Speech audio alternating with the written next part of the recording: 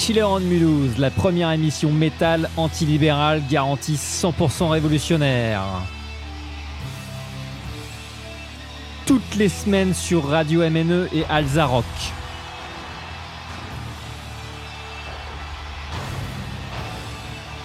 Killer on Mulhouse, l'émission métal en heure.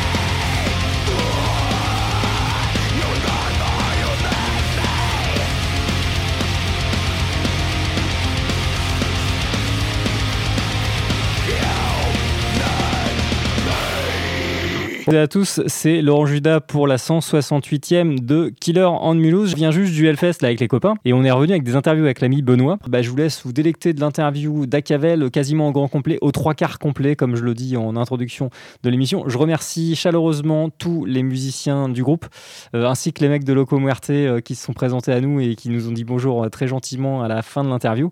Donc merci et gros bisous, gros câlins à Auré, à Jay et à Chris, et puis à Butch, qu'on n'oublie pas, qui avait un petit peu de shopping ou qui était chez le coiffeur, je crois. Contrairement à Chris et Jay, il ne peut pas encore économiser ce poste de dépense. L'interview était vraiment géniale, c'était hyper chaleureux, on a appris plein de trucs. Moi j'ai pris mon pied en tant qu'animateur parce que c'est vraiment cool et juste à laisser le micro. Et puis ça a déroulé tout seul dans une super ambiance.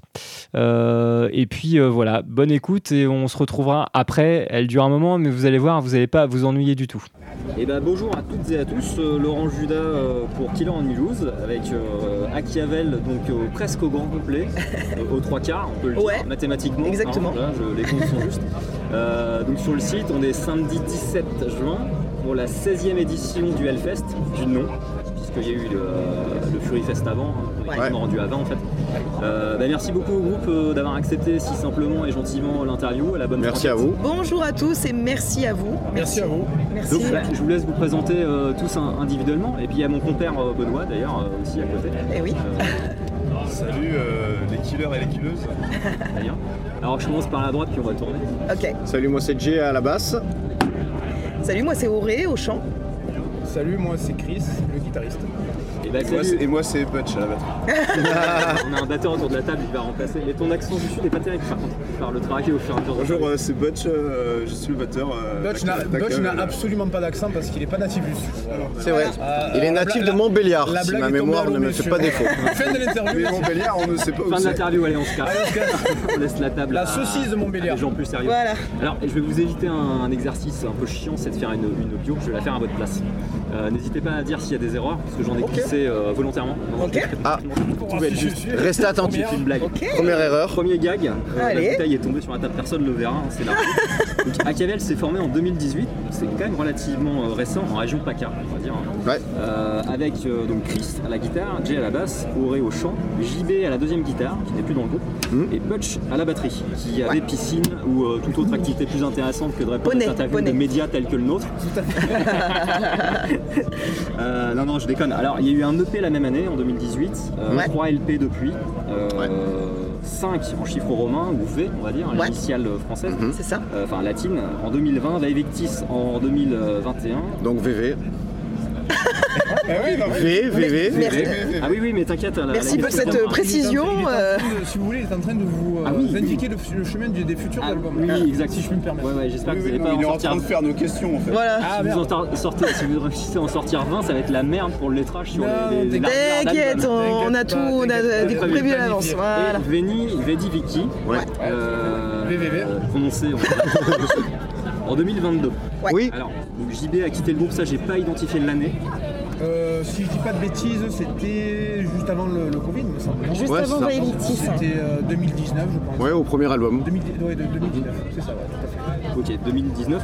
Alors, il y a eu pas mal de vidéos de fête à chacun des albums. Vous prenez un soin très particulier, on reviendra à ça sur l'image du groupe. Des clips qui sont hyper bien, qui sont vraiment cool. Merci. Merci. C'est souvent pas génial dans les groupes de métal, y compris internationaux. On filme un hangar, il y a quelques tonneaux avec des flammes dedans, il y a des chaînes. On l'a fait, Ouais, hein. alors, mais là, les derniers, c'est quand même pas la même. Les mêmes au niveau du traitement de l'image, je trouve. En termes de montage, c'est On a la bonne personne pour nous faire les clips aussi. On dirait des petits films. Oui, c'est Voilà. ça, c'est le but. exactement ce qu'on C'est le fait. but. C'est, En fait, c'est-à-dire qu'on garde quand même on va dire, entre guillemets le cliché un peu du métal, parce que bon, on est dedans finalement. Donc il faut qu'on garde quand même cette petite chose-là, mais on a vraiment une identité beaucoup plus artistique en fait autour d'AKIAVEL. Et en fait, notre ami qui nous fait nos clips depuis le début, en fait, a très bien capté dans notre direction artistique. Direction artistique, tout à fait. Voilà. Et puis c'est rigolo que tu notifies aussi que les clips s'améliorent au fur et à mesure qu'on les tourne, parce que du coup, son tout premier clip, Monsieur Canavaggia, qui fait aussi une photo, c'était le nôtre.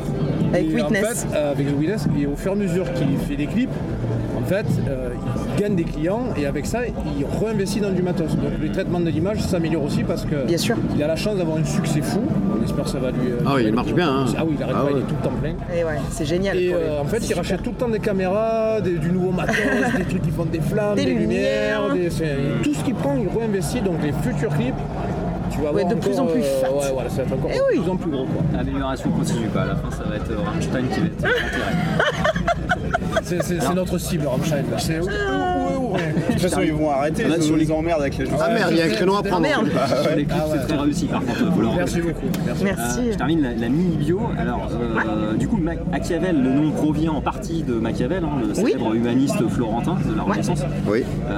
Mais c'est couplé un petit peu au nom d'un archange, si j'ai bien compris. Exactement. Et puis une référence à toi, Auré, qui est la chanteuse, la référence féminine, ce que j'ai pu lire dans une interview. Je sais pas si c'était un... C'est toi qui l'as dit ça. Parce qu'elle, c'est pourquoi Ça, je me rappelle pas. Hein. Non, je pense pas, mais c'est pas.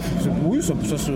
Oui, Ah oui, avec le L. Ah oui, Je crois que t'avais dit ça un jour. Peut-être. Mais je sais pas, on n'est pas Ça resté devait là-dessus être à la du tout, sortie en fait. d'un barbecue chez moi. Ouais, je crois pense je crois qu'on a fait un trop gros barbecue. Ouais. Non, il y a le côté effectivement, donc Machiavel, bien entendu, qu'on ne présente plus. Le EL des archanges, oui, et bien après, sûr. donc le L, le côté angélique, Gabriel, etc. Parce qu'en fait, à AKIAVEL, on voulait garder vraiment Michel, ce truc de la frontière entre le bien et le mal, en fait, hein, tout simplement.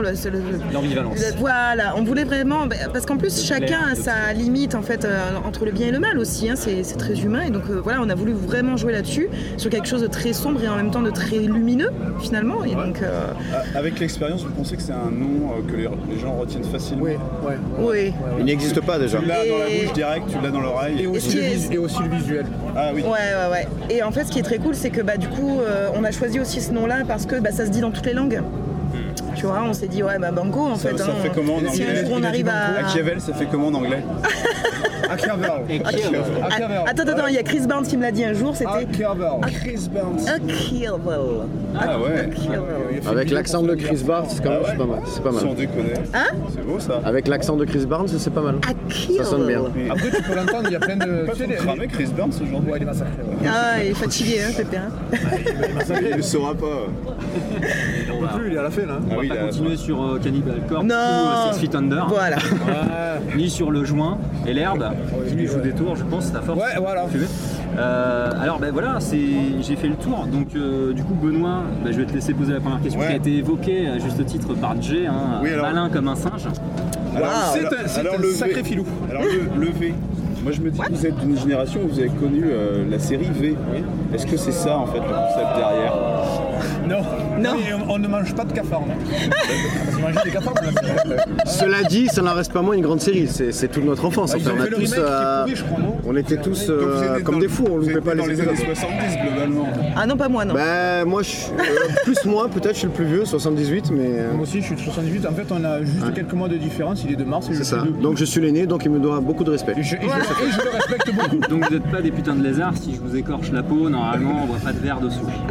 J'ai les yeux verts, Chris, donc c'est pas sûr. méfie-toi. Je sais pas. Il y a un côté reptilien. Ouais, dans l'âme. Reptilien, ouais. Possible. Ou poisson lune, je sais pas. Non, la question c'était la signification, puisque chacun des albums commence par la lettre V. Oui. Chacun des albums est en latin. Oui. Quel est le concept derrière ça? C'était ça la question. Alors la trilogie, si tu veux, de la première trilogie, donc V, donc Five, parce que le premier album en fait traite des 5 blessures de l'âme. Donc un livre de Lise Bourbeau, une thérapeute canadienne Enfin c'est un livre qui m'a beaucoup changé la vie et que je trouvais vraiment formidable à lire. Et en fait, quand on a lancé AKIAVEL, j'étais en plein là-dedans et je me suis dit waouh, ça pourrait être chouette si on prenait le concept avec ça, tout simplement. Donc t'as la trahison, rejet, abandon, humiliation et injustice. Et en fait, c'est les 5 blessures d'enfance avec lesquelles on doit porter le masque Trauma initiaux, là. toute la vie. Et donc, on s'est dit, allez, 5 morceaux côté bourreau, 5 morceaux côté victime. Et quand tu retournes le CD, tu as le TRAHI et les masques, du coup, en première lettre. On s'est un peu cassé la lunette sur le visuel. Et donc, en fait, on est parti là-dessus. Et après, Victis, donc c'est un album qui est un peu plus sur les blessures physiques. Donc chaque morceau est un serial killer. Donc c'est pas de l'apologie du crime, c'est aussi des morceaux qui sont, qui vont travailler en fait sur le mental un peu plus du serial killer. Qu'est-ce qui a fait qu'on passe à l'acte? Où est la frontière en fait? Parce qu'il y a des prises de plaisir et il y a aussi, et il y a des objets aussi qui peuvent déclencher quelque chose. Enfin voilà, c'était hyper intéressant à étudier. Et ensuite, on a fait donc Veni Vidi Vici qui va traiter donc c'est Purgatory, le morceau le plus sombre, mais avec le premier mot qui commence par karma. Et le dernier morceau qui est très très lumineux en fait, du coup qui finit dans la lumière, et on voulait finir cette trilogie sur de la lumière. Plus positivement quoi. Exactement. Donc à venir, le futur album, le 4e studio, il y aura 4 initiales. Dans ta phrase, il y a un mot. Je me suis basé sur Jay. J'ai rien inventé. Il y aura 4 musiciens dans le groupe. C'est pas ça. Alors, justement, Auré, je vais enchaîner avec une question sur le concept des textes. Parce que ça me fait une très bonne transition, là, ce que tu as dit. Ouais. Ce qu'on a remarqué, c'est que les 2 premiers albums contenaient, tu l'as rappelé, une thématique, un fil rouge, même si c'est pas à proprement parler des albums concept, les 5 blessures de l'âme et puis les blessures plus physiques avec un fil rouge sur les serial killers. Ouais. Je me demandais si vous aviez récidivé, j'ai pas lu les textes, sur Veni Vidi Vici, et si oui, en fait, pour creuser un peu plus ça, est-ce que tu envisages l'écriture des textes, je pense que c'est toi qu'on est responsable, oui, a priori, tout à fait. Qu'avec cette approche, et si c'est le cas, pour quelles raisons, au singulier ou au pluriel? Attends, je reformule. J'ai pas compris ça. Je suis désolée. Non, t'inquiète pas. Alors, en fait, sur les 2 premiers albums, à chaque fois, t'as pris une approche d'écriture de texte sur un concept, un fil rouge. Oui, tout à fait, oui. Je me demandais si c'était encore le cas sur le dernier album. Si tu avais pris une trame, un fil rouge, en fait. Oui, tout à fait. C'est ce que je t'ai expliqué. En fait, si tu veux, en gros, on a un morceau très sombre et à mesure. Oui, alors sur le clair-obscur. Voilà. En fait, le premier morceau, donc très très sombre, le purgatoire, en fait, c'est vraiment rentrer soit dans la lumière, soit dans le sombre. Et en fait, c'est tout autour du karma, de ce qu'on a fait dans cette vie, en fait. C'est le bien, le mal dans quelque chose. Voilà. Et en fait, au fur et à mesure qu'on monte dans les morceaux, il y a toujours quelque chose de plus positif, de plus lumineux, et en fait on termine l'album en fait sur quelque chose qui est la vie nous a appris tout ce qu'on a dû apprendre, mais on n'aura jamais fini d'apprendre finalement, donc en fait il faut tout lâcher, il faut tout sortir, il faut rendre fou en fait, il faut se rendre fou, il faut y aller en fait, il faut y aller vers l'avant, il faut grandir, le dernier il est vraiment explosif là-dessus. Et est-ce que sur la lumière, alors ça c'est sur paroles. Oui. Est-ce que ça s'est traduit aussi sur la musique, cette espèce de crescendo vers la lumière? Eh bien, plus ou moins, oui. On a beaucoup étudié ça justement. Quand tu écoutes, si tu veux, musicalement parlant, c'est vrai que le premier morceau est très très sombre et très presque froid en fait. Et puis à mesure qu'on monte, c'est un peu plus. Ok. Et est-ce que ça s'exprime aussi au niveau des tempos? Dommage, Butch n'est pas là. Non, ça non, en général on calcule pas trop le tempo. Hormis sur la dernière, on essaye de faire à la fin une sorte de fade out comme on appelle, un petit bleu ou alors on met un effet. Mais sinon en général, c'est pas calculé, mais ça se fait destin. Le premier on veut qu'il bombarde. Et après par contre on adapte en fonction, si tu comment je pourrais t'expliquer ça, ça me paraît trop débile, une sorte de dynamisme de tout l'album quand tu l'écoutes.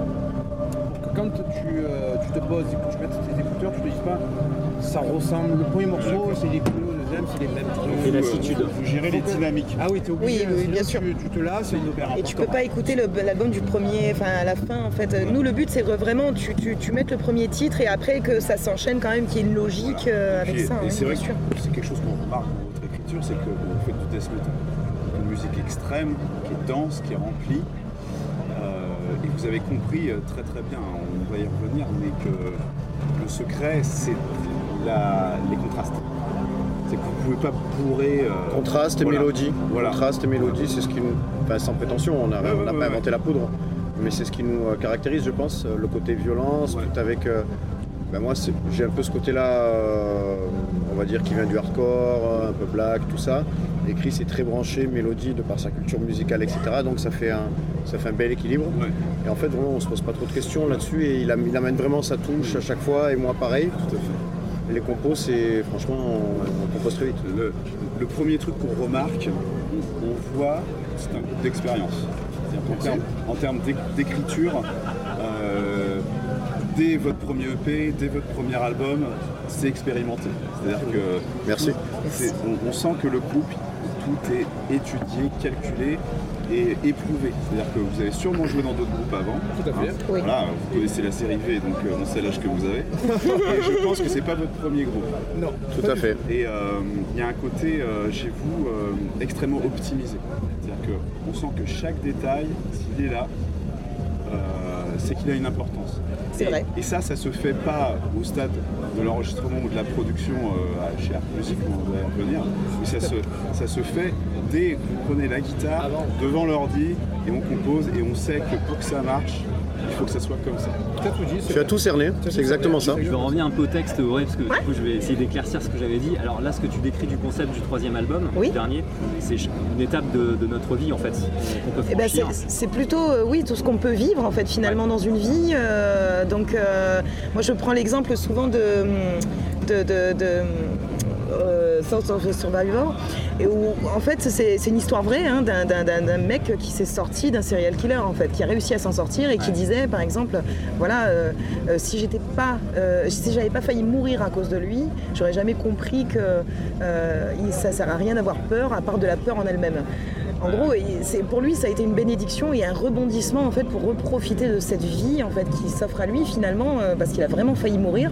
Et enfin voilà. Donc on est vraiment sur un concept de force, de survie, de lumière en fait, de quelque chose où oui, dans cette vie on en chie. C'est clair, mais voilà, quand on a l'énergie, quand on a l'envie, quand on a envie de se sortir de tout ça, quand on a envie de vraiment d'avoir cette force en nous, elle est dans chaque être humain. En fait, c'est très je suis beaucoup dans l'énergie hein, à la base, voilà. Et donc voilà, à partir du moment où on explose en fait. Mais tout est possible. Enfin, c'est comme en fait, tu décris les étapes d'une progression spirituelle par les expériences vécues, quoi, en fait. Exactement, ouais, suivies, quoi, en fait. ça fait partie des choses, ouais. Et du coup, la suite de la question, c'était donc à chaque fois, il y a une trame conceptuelle, ce fil conducteur. Et la question que j'avais, c'était ça. Est-ce que tu envisages que cette approche au niveau des textes?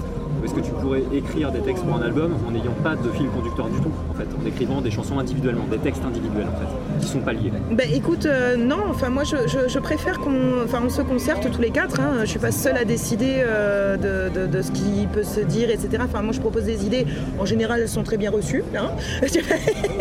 Et puis donc du coup, c'est vrai que non, moi j'aime bien quand même. Enfin, je suis quand même issue de littéraire, etc. Enfin, je suis très dans le littéraire. Donc du coup, c'est vrai que moi, ça me fait moi, j'aime bien déjà à la base faire quelque chose de très logique, on va dire, voilà, avec très structuré. Oui, c'est ça le sens de la question. Oui, tout à fait. Qui te rassure, dans lequel tu te plais. En fait, absolument. Et je me vois pas faire autrement en fait. Faire juste le morceau, il m'inspire tel truc, et puis celui d'après un truc complètement à côté. Non, en fait, j'aime bien rester dans le même délire. Et oui, voilà. Enfin, vraiment avoir une espèce de logique. Et puis ça va avec justement notre côté, notre artwork à côté, etc. C'est vrai qu'on étudie tout ça en fait en même temps, et ce qui fait que non, il faut vraiment une logique.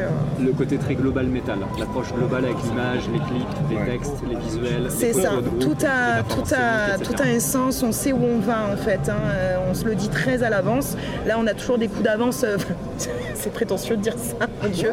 Mais mais on travaille en fait ensemble, on passe, comme je le dis souvent, on passe pas une journée sans se parler. Et donc c'est vrai que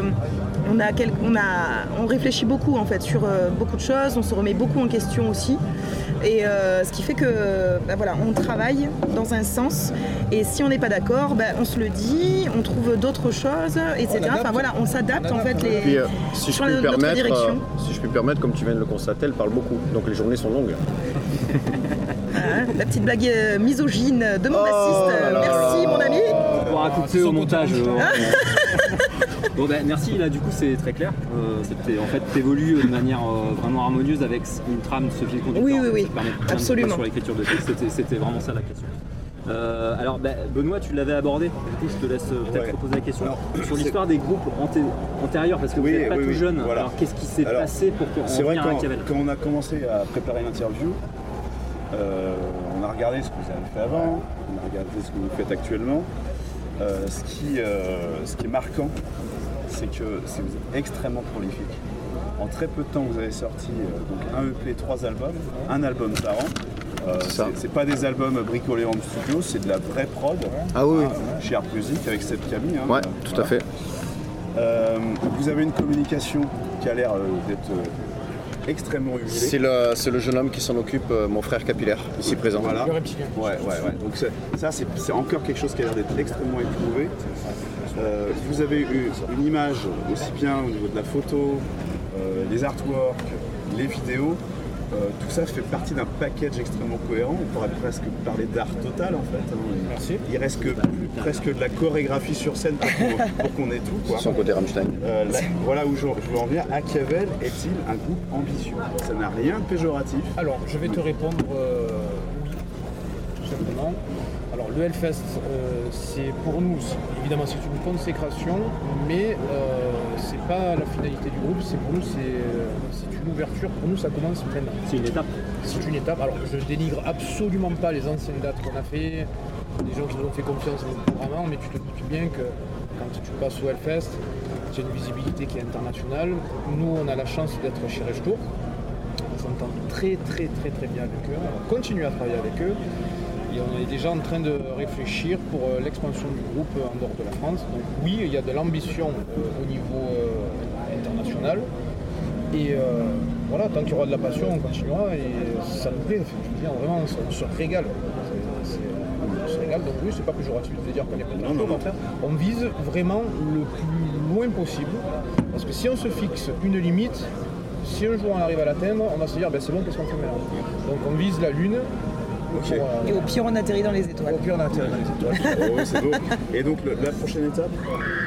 En live, alors, tu veux dire le Hellfest, c'est un début. C'est quoi la deuxième étape? Alors, la deuxième étape, ça serait de tourner, éventuellement à l'étranger, de faire connaître un peu le nom en dehors du territoire français.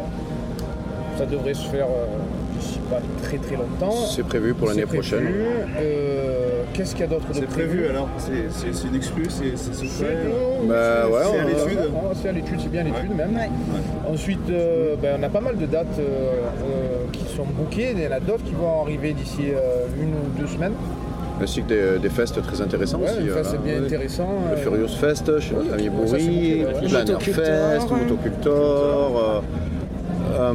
À Crest, pardonnez-moi, le Bridge 12 et je te rappelle jamais. Le prochain c'est le Plein Air Fest. Ouais, exact. Ouais, de très belles dates qui arrivent et effectivement on bosse déjà pour l'année prochaine. C'est pas mal de dates qui sont déjà bookées. Le Bridge 12, si je peux me permettre, ils ont fait un truc super intéressant. Ils ont fait un festival sur 2 jours et le premier jour, tu n'as que des frontwomen. Mais chaque frontwoman a son style de voix. Oui, c'est pas une journée Power Sympho. Non. La première, le premier, je crois que c'est de la voix claire. Ouais. Après, tu as Auré la tronçonneuse qui va arriver. Après, je sais plus qui c'est. Je crois Infected Brain. Oui, Dustin Mind, très bon. C'est génial. Jen, super chanteuse. Représente. Tu as des styles musicaux différents et des chants différents. Et c'est que des femmes au chant. Et je trouve que c'est génial d'avoir pris cette initiative. Super, je suis entièrement d'accord avec ton avis. Parce que les gens de niches différentes vont aller voir des groupes qui chantent dans d'autres. C'est parfait. Tout à fait. Je voulais juste rebondir Benoît sur ce que tu avais évoqué sur les groupes. Et là, justement, ça va s'adresser à vous individuellement. Je reviens légèrement en arrière parce que moi, ça m'intéresse beaucoup de voir que, vu le niveau pro que vous aviez, en fait, qu'est-ce qu'il y a en fait AKIAVEL, ça commence à bien, la mayonnaise prend bien, ça commence à bien prendre. J'ai l'impression qu'il y avait du monde hier au concert au Hellfest. C'est incroyable. Moi, je l'ai vu beaucoup de fois avant de vous diffuser. Par des copains, par de la région Alsace, des gens qui suivent un petit peu les groupes nationaux, mais un peu plus que ça. Et vous avez eu chacun des groupes, mais c'est pas tant marqué que ça sur Metal Archive, qui est un peu une de mes bibles dans mes recherches. Donc j'ai vu qu'il y avait eu Coastal Division pour Jay, je crois que c'est pas de conneries. Comment tu dis? Coastal Division. Coastal Division, Jay. Au vrai, on en trouve un petit peu plus. Alors, je revenais un petit peu en arrière avec je vois que c'est pour ça que le nom me disait quelque chose. J'avais vu que tu étais dans Coastal Division, que j'aime bien. Ah, je ne suis pas dans Coastal. J'ai juste fait une guest. J'ai fait un guest et j'ai enregistré son album. C'est moi qui l'ai enregistré dans mon studio. Et j'ai joué la basse et ainsi fait un clip avec eux. Tourné par Monsieur Cana Productions, justement également. Ce que je trouvais bizarre, vu votre niveau en fait, et vu votre âge, vous avez plus de 25 ans, alors, malheureusement, c'était de trouver peu de traces quand même de groupes précédents. Alors il y en a un petit peu pour Auré. Anthropophago, Ah oui Par exemple, il y a eu... là, je les ai perdus un petit peu. Non, mais c'est pas grave si tu les as deux autres. Et en fait, qu'est-ce qui fait que ça a fonctionné pour tourner positivement dans AKIAVEL et qu'est-ce qui fait que ça n'avait pas fonctionné avant en fait? Moi je peux te répondre. On peut répondre tout pareil, je pense. On a la même opinion là-dessus. Ouais, tu sais, des fois c'est un peu comme dans un couple. Des fois ça marche, des fois ça marche pas. Voilà. Après tu as des querelles qui s'installent, tu en as d'autres qui s'installent et qui s'en vont, tu en as d'autres qui restent. Mais je pense que... Alors, ça va paraître un peu fou ce que je vais dire, mais il n'y a pas de hasard. Et si ça n'a pas marché, c'est que ça ne devait pas fonctionner. Ça devait pas fonctionner. Et c'était AKIAVEL qui devait... Et là, tu parles de quel groupe, là, précisément? Alors moi, le mien, mon ancien groupe, à Code, on s'entend, on ne s'est plus parlé depuis un moment. Là, on s'est revus, tout va bien. Mais c'est vrai que j'ai pas cette osmose que j'ai avec AKIAVEL. Donc on peut dire que AKIAVEL, c'est la suite pour toi. Ouais, en quelque sorte. Tu es parti d'Acode et tu avais la dalle. J'ai toujours la dalle, voilà. Toujours la dalle. Et ton exutoire aujourd'hui, c'est AKIAVEL. Ouais, et la boxe, mais j'en fais plus. Mais non, en fait, quand j'ai arrêté de jouer dans mon ancien groupe, Acode, je voulais plus faire de musique parce que j'avais complètement changé de vie. J'ai déménagé, acheté une maison, tout ça. Et il y a pas mal de personnes qui m'ont écrit, m'ont dit c'est dommage parce que tu avais quand même... Ça commençait à prendre, je voulais pas le dire parce que ça fait très prétentieux. Ça commençait à prendre, on venait de signer sur le major en plus. Je dois être la seule personne à être partie du major.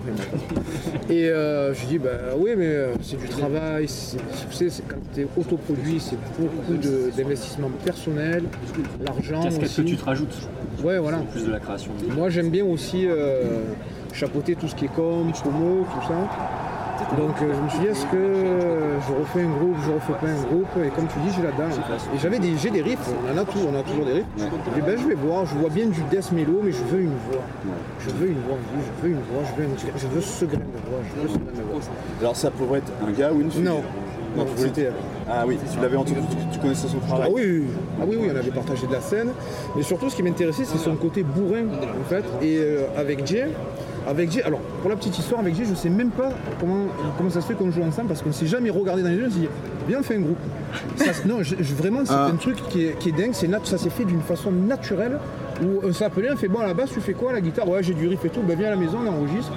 Et j'ai dit, j'ai quelqu'un en tête pour la voix, mais je sais pas, je pense pas que ça l'intéresse parce qu'elle est dans un registre vraiment brutal. Elle a toujours des goûts brutaux, attention. Parce qu'elle écoute des fois, quand elle écoute Mortician, je comprends pas, bref. Et je lui envoie un message. Un soir, je lui dis voilà, je suis intéressé par ta voix, est-ce que ça t'intéresserait à toi? Et je lui dis je vais le faire. Allez. En fait, elle me dit ouais, pourquoi pas, on s'appelle, on discute. Et je lui ai expliqué le projet, si on peut appeler ça comme ça. C'est-à-dire, c'est je dis death mélodique, mais il y a un peu toutes les touches de tout le monde. Tu sais, il y a un peu du black, du hardcore, un peu de heavy. Et donc, Auré me dit, ouais, pourquoi pas, mais les paroles, qui s'en occupe? Je lui dis, mais c'est toi la chanteuse, c'est ton travail. Et là, on va revenir à ce qu'on disait tout à l'heure, elle a dit, donc j'écris mes paroles. Je dis, oui, c'est toi la chanteuse. Et j'ai senti que ça lui faisait plaisir. Donc, elle a le monopole. On a tous la vision sur son travail, elle a la vision sur son bien sûr. Mais les paroles, c'est elle. Et elle avait peut-être pas eu cette opportunité dans ses anciens groupes où on lui disait, la chanteuse, c'est toi, c'est tes paroles, c'est ta plume. Et d'ailleurs, ça se voit parce que comme je la connais depuis longtemps, je la voyais sur scène. Je vois Auré avant, je vois Auré maintenant sur scène, c'est plus la même. Voix, mais elle n'a pas les mêmes émotions, elle n'a pas le même jeu de scène. Elle vit ses paroles. Elle vit son truc. Ce qui fait, pour en revenir à la question, qu'il y a cette osmose qui s'est formée. Voilà. Ce truc qu'on n'avait pas. Exactement.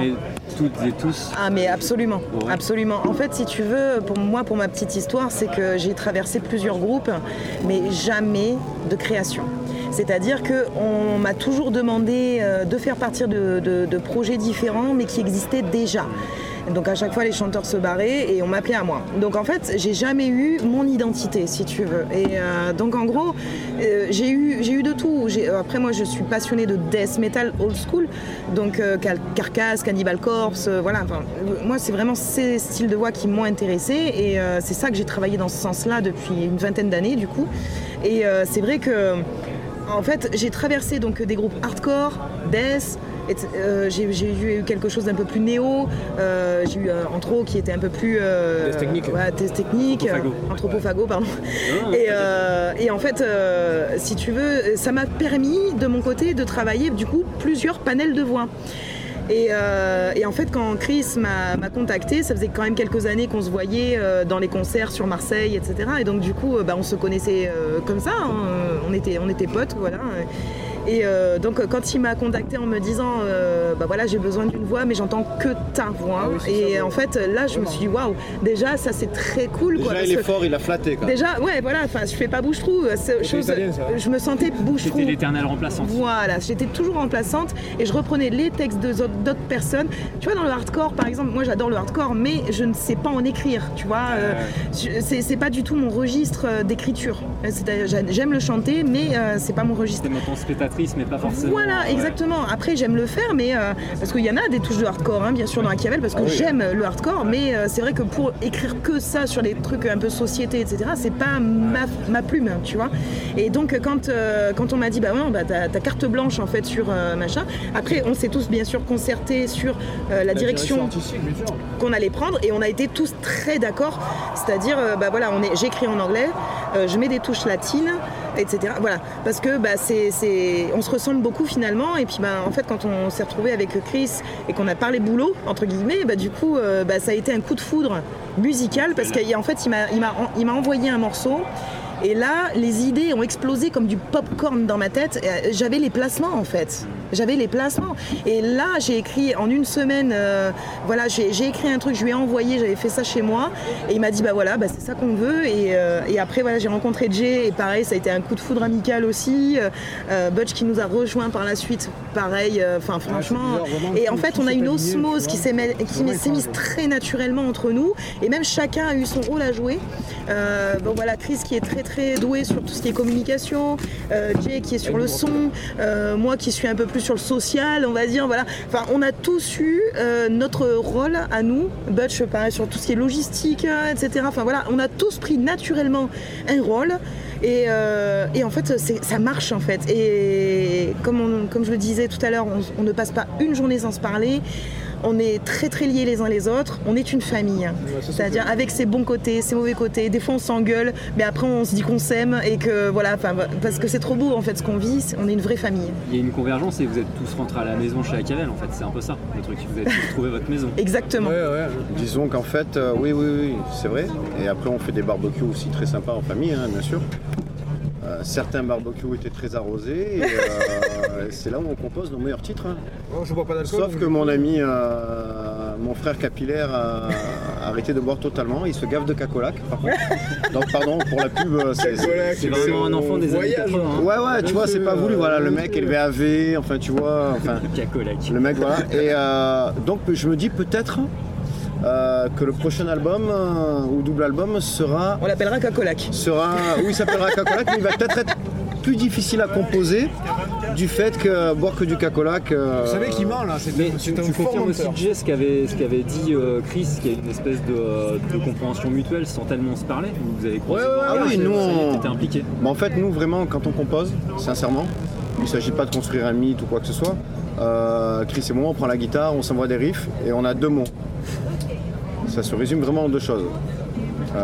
Poubelle. Tu vois, je l'ai fait. Ou on garde. Mais vraiment, que ce soit un riff à lui, à moi, on s'en fout, il n'y a pas d'ego.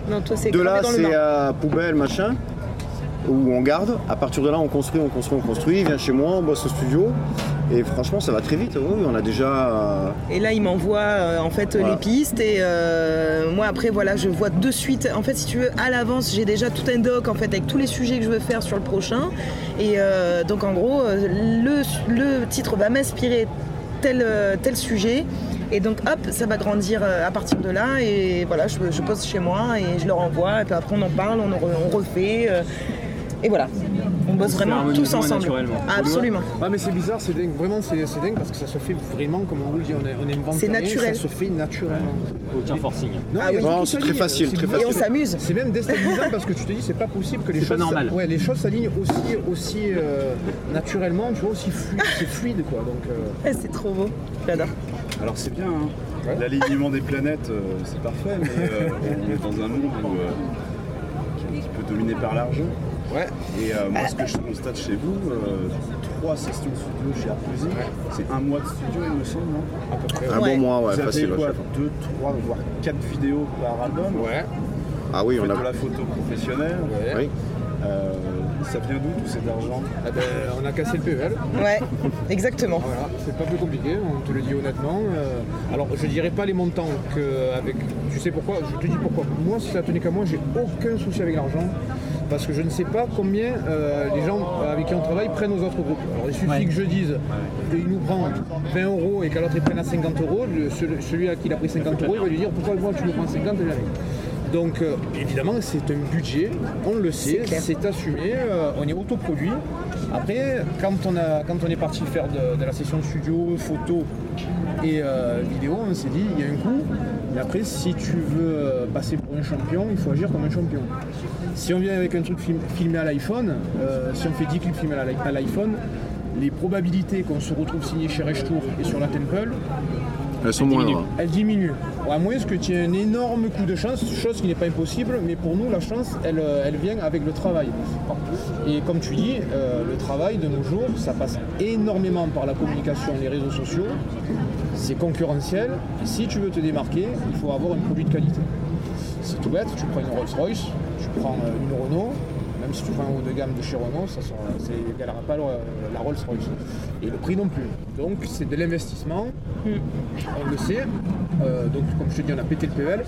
La chance qu'on a, c'est qu'on vend pas mal de merch. On fait des éditions collector, c'est justement pour faire plaisir aux fans, on se fait chier à faire des trucs vraiment beaux pour que les gens aient vraiment un produit qui soit unique. Et des visuels Qualitatif. Voilà, qualitatif.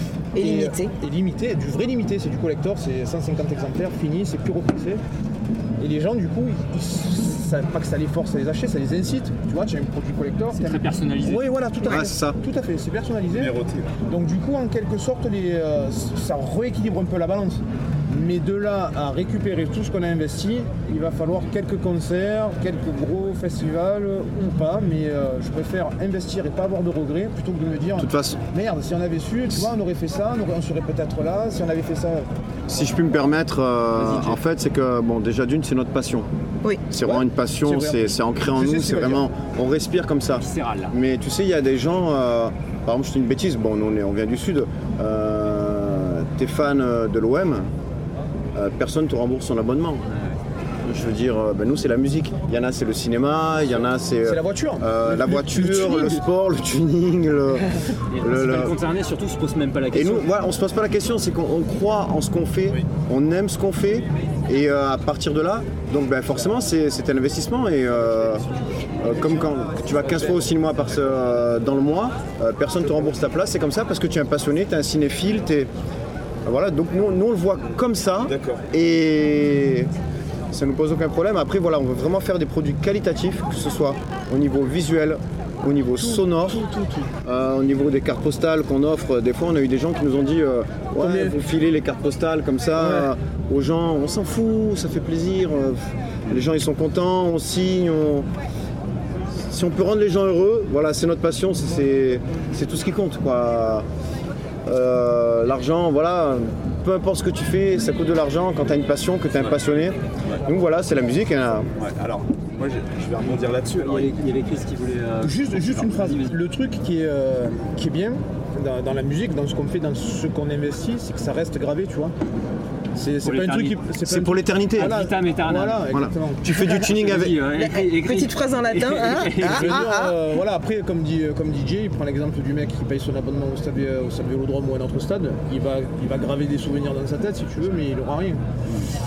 Toi, tu fais un album, tu as un CD, c'est pour l'éternité. Tu as ton fils, ton petit-fils ou quoi, tu lui diras tiens, regarde ce que papa ou papy. Et puis franchement, la récompense qu'on a de. Ouais, la récompense, elle est la récompense quand les gens viennent te voir, ils te disent j'ai la chair de poule, j'en ai chialé, mais ça vaut tout l'or du monde. C'est clair. Ça vaut tous les PEL du monde, ça vaut.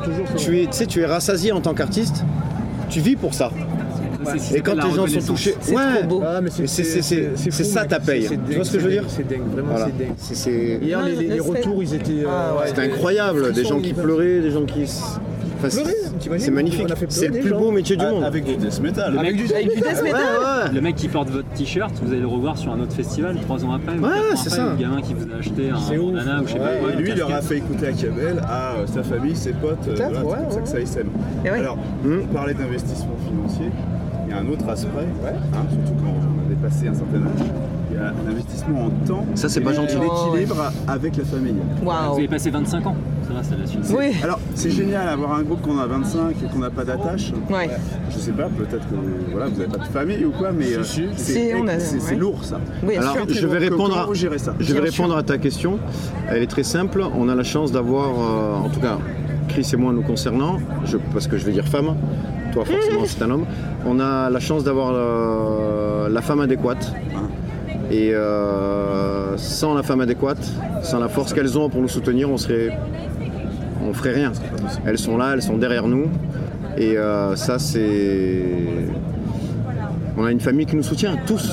Et ça, c'est important. Si tu n'as personne derrière toi qui te prend, qui t'embête pas, qui comprend que c'est du temps, que c'est ta passion et qui la vit pour toi, tu ferais rien. Et nous, on a cette chance-là. Qui prend un relais en fait, qui prend aussi un relais sur voilà, enfin parce que des fois on doit partir un jour à l'avance, machin. Enfin, comment je fais pour mener le petit au collège, enfin voilà. Donc c'est vrai que c'est quand même assez confortable de se sentir soutenu là-dessus, d'avoir cette liberté. Après, moi je parle aussi par rapport au travail. J'ai un travail qui est très très prenant, l'amplitude horaire c'est 7h, 21h. Donc je suis dans le médical, donc forcément c'est un gros, c'est beaucoup de, comment dirais-je, d'organisation. C'est une vie bien remplie. Mais voilà, après quand on a une passion et surtout quand on comprend que ça fonctionne et qu'on a aussi, enfin moi ce que je retiens toujours, c'est que des fois je rentre du boulot à 21h, j'ai pas le temps de manger en fait parce que en rentrant je réponds à tous les commentaires, à des trucs comme ça. Et c'est vrai que c'est du temps mine de rien parce qu'on y passe un petit moment. Et donc c'est vrai que bon, si on n'a pas une personne qui est compréhensive à côté de nous, je parle des enfants aussi, c'est assez difficile à gérer. Il faut vraiment avoir la bonne personne à côté de soi. Et voilà, on a la chance en tout cas nous d'être bien entourés. Chris, tu confirmes du coup? Alors moi je peux confirmer, mais mon travail en fait c'est AKIAVEL, si tu veux. Donc, du coup mon boulot, j'ai pas d'horaire puisque c'est 24h sur 24, 7 jours sur 7. Là, j'ai dit tout à l'heure donc à Benoît, le téléphone il n'arrête pas depuis hier, mais ça fait partie de mon job, la promo, répondre aux gens tous les jours le plus rapidement possible, pas qu'ils se sentent lésés. Alors là, on peut encore, si le groupe va être amené à grossir, je sais pas comment je vais faire, mais... Ce sera d'autres questions. Oui, mais on a déjà pensé avec Jay comment faire pour pouvoir justement leur montrer... partager à nous en fait, c'est notre musique. Chris est un garçon généreux et en fait on veut pas, quoi qu'il arrive, même si on décolle encore un peu plus ou quoi, on veut pas perdre ce lien, et je le dis vraiment sans démagogie aucune, vraiment on veut pas perdre le lien avec tous ces gens qui nous ont soutenus dès le départ. C'est clair. Et on voudrait vraiment essayer de garder ce truc.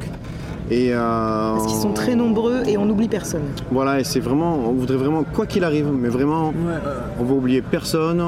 Chez nous on dit on oublie des gains. On veut vraiment essayer de garder ce truc quoi qu'il arrive. Et on va le faire et c'est notre cheval de bataille quoi. Vraiment, on a vraiment un contact privilégié. Vraiment, les gens sont adorables, sont attentionnés, sont gentils, sont remplis d'amour. Et ça nous nourrit, tu vois. C'est clair. Et on veut pas perdre. On veut pas perdre ça quoi qu'il arrive. Une certaine forme de simplicité quoi, de rapport direct avec les fans, bien de relation très humaine. Ouais, mais je sais que ça se dit beaucoup en fait, et beaucoup de gens disent ça. Après ils te vendent un pass VIP pour 400 balles pour rencontrer. Tu vois par exemple, là je te prends j'utopise au maximum les gars, parce que comme vous savez on vise très haut. Imaginons, je dis bien imaginons, attention, on arrive à une gloire gaugiresque et compagnie. Je me vois pas faire payer des gens qui viennent déjà t'acheter du merch, payer leur place de concert, qui se déplacent, qui prennent sur leur temps, bien sûr. Le transport, si tu veux prendre une photo avec nous, il faut que tu payes encore 100 balles en plus. Alors, je comprends qu'ils ont des contrats avec des grosses maisons de disques. Ça sort de question chez nous. Mais tu vois, si jamais ça arrive et qu'on a des clauses, parce que les contrats, il y a des clauses, vous savez comment ça marche, je suppose. Une clause, tu vois, une clause pour remercier les gens, parce que tu peux pas, quand tu as des millions, tu peux pas répondre à tout le monde. Tu dis de telle heure à telle heure, c'est open bar, vous venez, on prend des photos, c'est ce qu'on a fait on est à vous. On est à vous. Et vous payez rien. voilà. Rien. Par contre, arrivé à une certaine heure, malheureusement, si tu as un succès où tu remplis des stades, c'est pas encore notre cas, tu peux pas passer, tu te dis bien, tu peux pas signer 50 000 autographes et faire 50 000 photos. Donc tu dis de telle heure à telle heure, voilà, vous venez. Alors je sais que ça peut faire la cohue ou quoi. Tu essayes de mettre un service de sécurité en place. Et voilà, tu rends ça aux gens comme ça, c'est gratuit, tu vois. Ça nous est arrivé par exemple hier, quelqu'un qui nous dit je viens encore vous voir au Motocultor par exemple, et il me dit avec ses petits yeux, il me dit mais j'espère qu'on aura le temps de se parler 2 minutes, tout ça. Et j'ai dit mais évidemment, mais on est là pour ça en fait, on est là pour rencontrer les gens, c'est le but en fait, la musique à la base c'est de la communication, et donc bien sûr, évidemment qu'on est dispo pour aller boire un verre avec toi et tout ça, etc. Voilà, c'est quand même plutôt sympa la gratitude des gens. Évidemment, qui veulent parler de trucs qu'ils aiment bien avec toi. Je dis systématiquement dans les concerts, c'est sans vous, nous n'existons pas, quoi. Alors, donc c'est de la communication. On vous offre de la musique, on travaille pour ça, on travaille pour vous offrir le meilleur de nous-mêmes. Voilà, la moindre des choses, c'est de vous rendre en fait tout l'amour que vous nous donnez, en fait, tout simplement. Ouais, ça paraît avec des gens qui aiment bien ce que tu fais, c'est quand même plutôt sympa. C'est génial. Moi, par exemple, j'allais dire un truc tout con. J'ai pas envie de passer un jour ou maintenant pour le mec qui, quand tu veux discuter avec lui ou prendre simplement une photo, sans prétention aucune, ignorer les gens, tu vois, comme tu vois des fois les artistes, tout ça, ils te calculent même pas. Je déteste les gens qui agissent comme ça. Mais ça te casse des gens, hein. Bien sûr. Oui, voilà, j'ai un exemple exactement. avec Dave Mustaine. Ouais, J'ai un pote, il est fan de Megadeth. Game là. Il est fan de Megadeth. Il vient avec ses CD. Il fait 1 heure de queue. Il sort un album, je sais pas lequel, ça ne peut pas plaire à Dave Mustaine. Dave Mustaine fait bien ça. T'imagines ? Voilà. Et le mec, ça fait 5 ans qu'il attend de le rencontrer. Mais comme ça peut te flinguer l'amour du groupe. Les coups de Megadeth. Mais voilà, le Megadeth ça existe depuis qu'il est parti depuis Metallica, ça doit faire quoi, 40 ans 85 le premier album. Ça parle encore.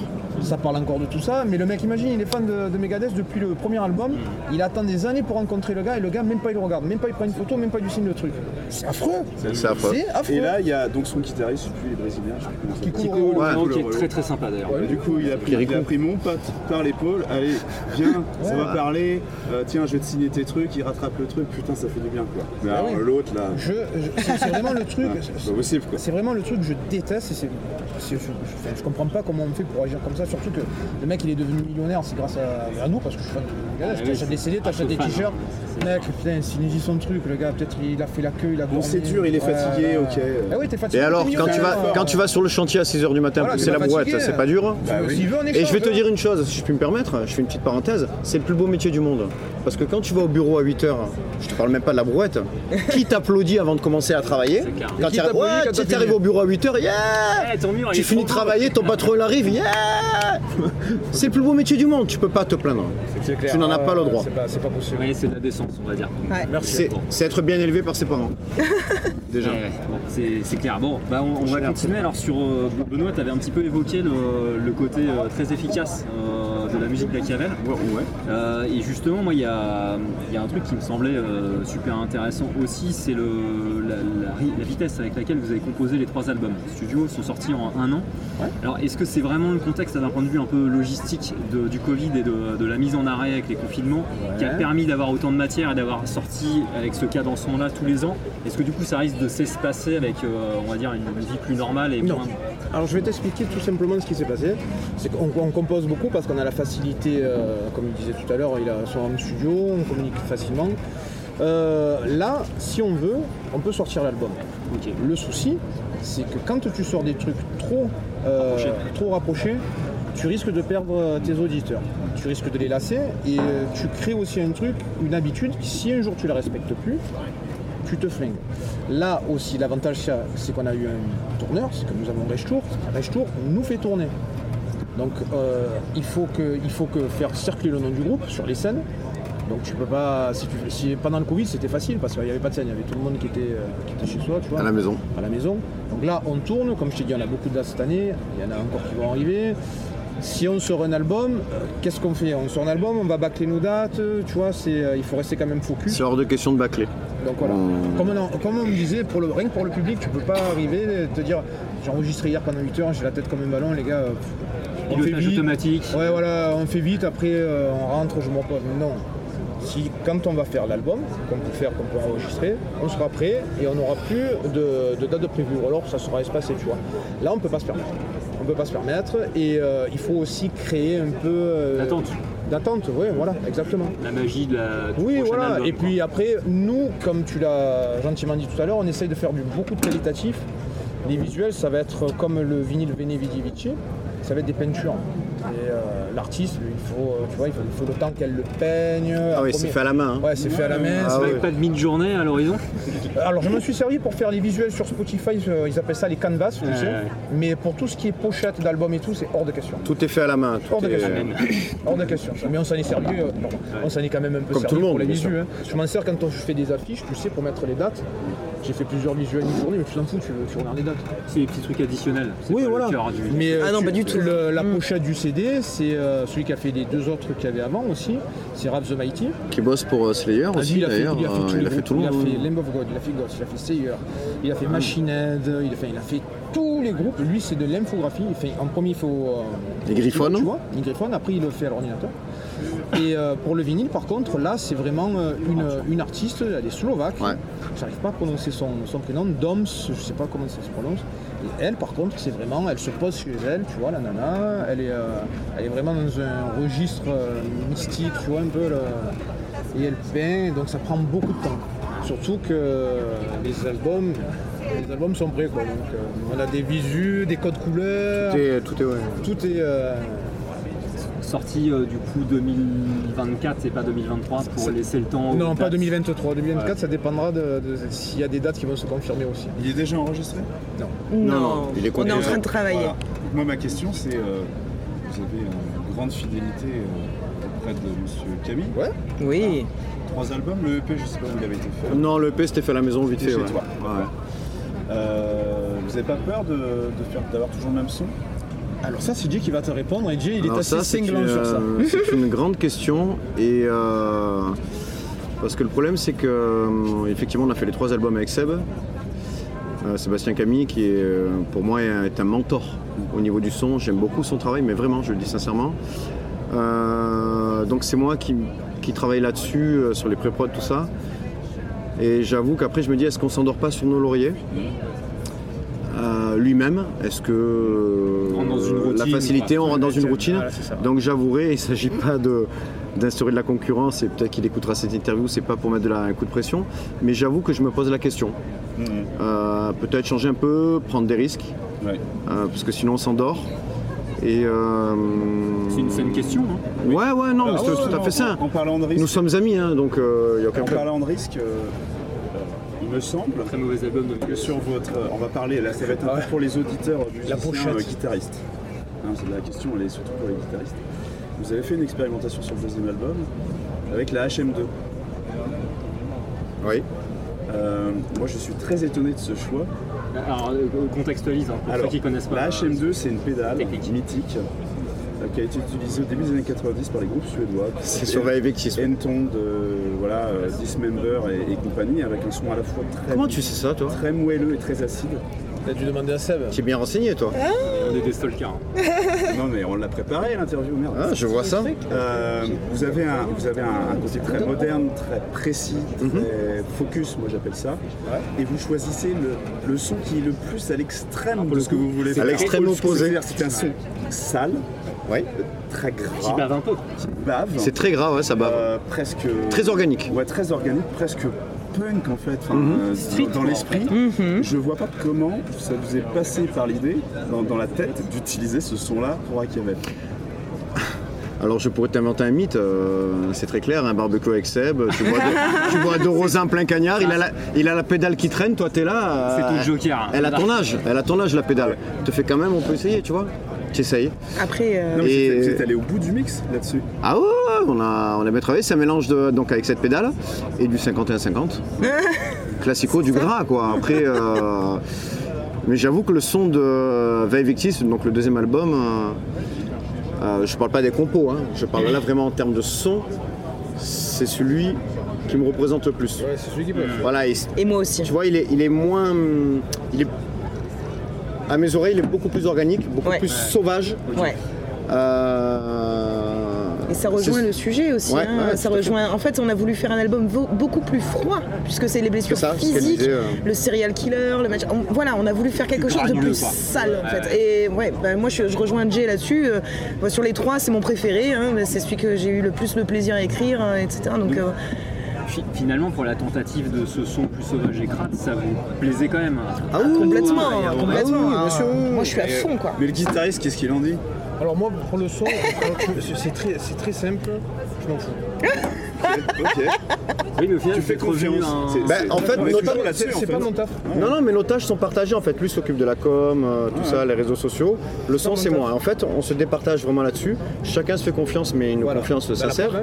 Des fois, il m'appelle ou je l'appelle, qu'est-ce que t'en penses de ça? Il me dit, gros, c'est ton taf, t'en tires confiance. J'en tire confiance, voilà. Mais au final, vous êtes revenu du coup à un son moins crade au final. C'était voulu parce qu'il y avait une touche un peu plus mélodique. Mais on va repartir sur du gras. D'accord, ok. C'était pour mieux ça va revenir alors. Il faut laisser les gens un peu respirer et après tu repars. Ça va être mais vous aviez écouté ces groupes-là dans votre jeunesse? Moi oui. Oui. Ah oui, Kismember, Dan Soano, tout ça, toute cette école. Là, font là-dessus. Alors juste pour l'anecdote, parce que tu t'intéresses pas trop sur la guitare, mais Edge of Sanity, il y a une particularité. Il y avait 2 guitaristes. Il y en avait un qui avait le son suédois et il y avait l'autre qui avait le son américain. Il y en avait un à droite qui avait la HM2 et l'autre qui jouait sur un Marshall classique. Voilà. Et Dan Soano faisait les mélodies au milieu. Sur le fameux Crimson. 3 guitares en permanence. Voilà. Mais ça peut, si tu te démerdes bien, que tu règles bien, ça peut bien sonner avec une Metal Zone. Oui. Une bonne bosse. Oui, mais une HM2 c'est plus facile, on met tout à fond. Voilà. La HM2 tu passes du temps dessus. La Metal Zone, tu mets du temps dessus. Comme on parle de son, justement, il y a un autre truc qui m'a marqué un peu, c'est que le death est quand même très couru, c'est un genre qui est très représenté depuis 15-20 ans dans l'underground et sur les groupes un peu plus gros.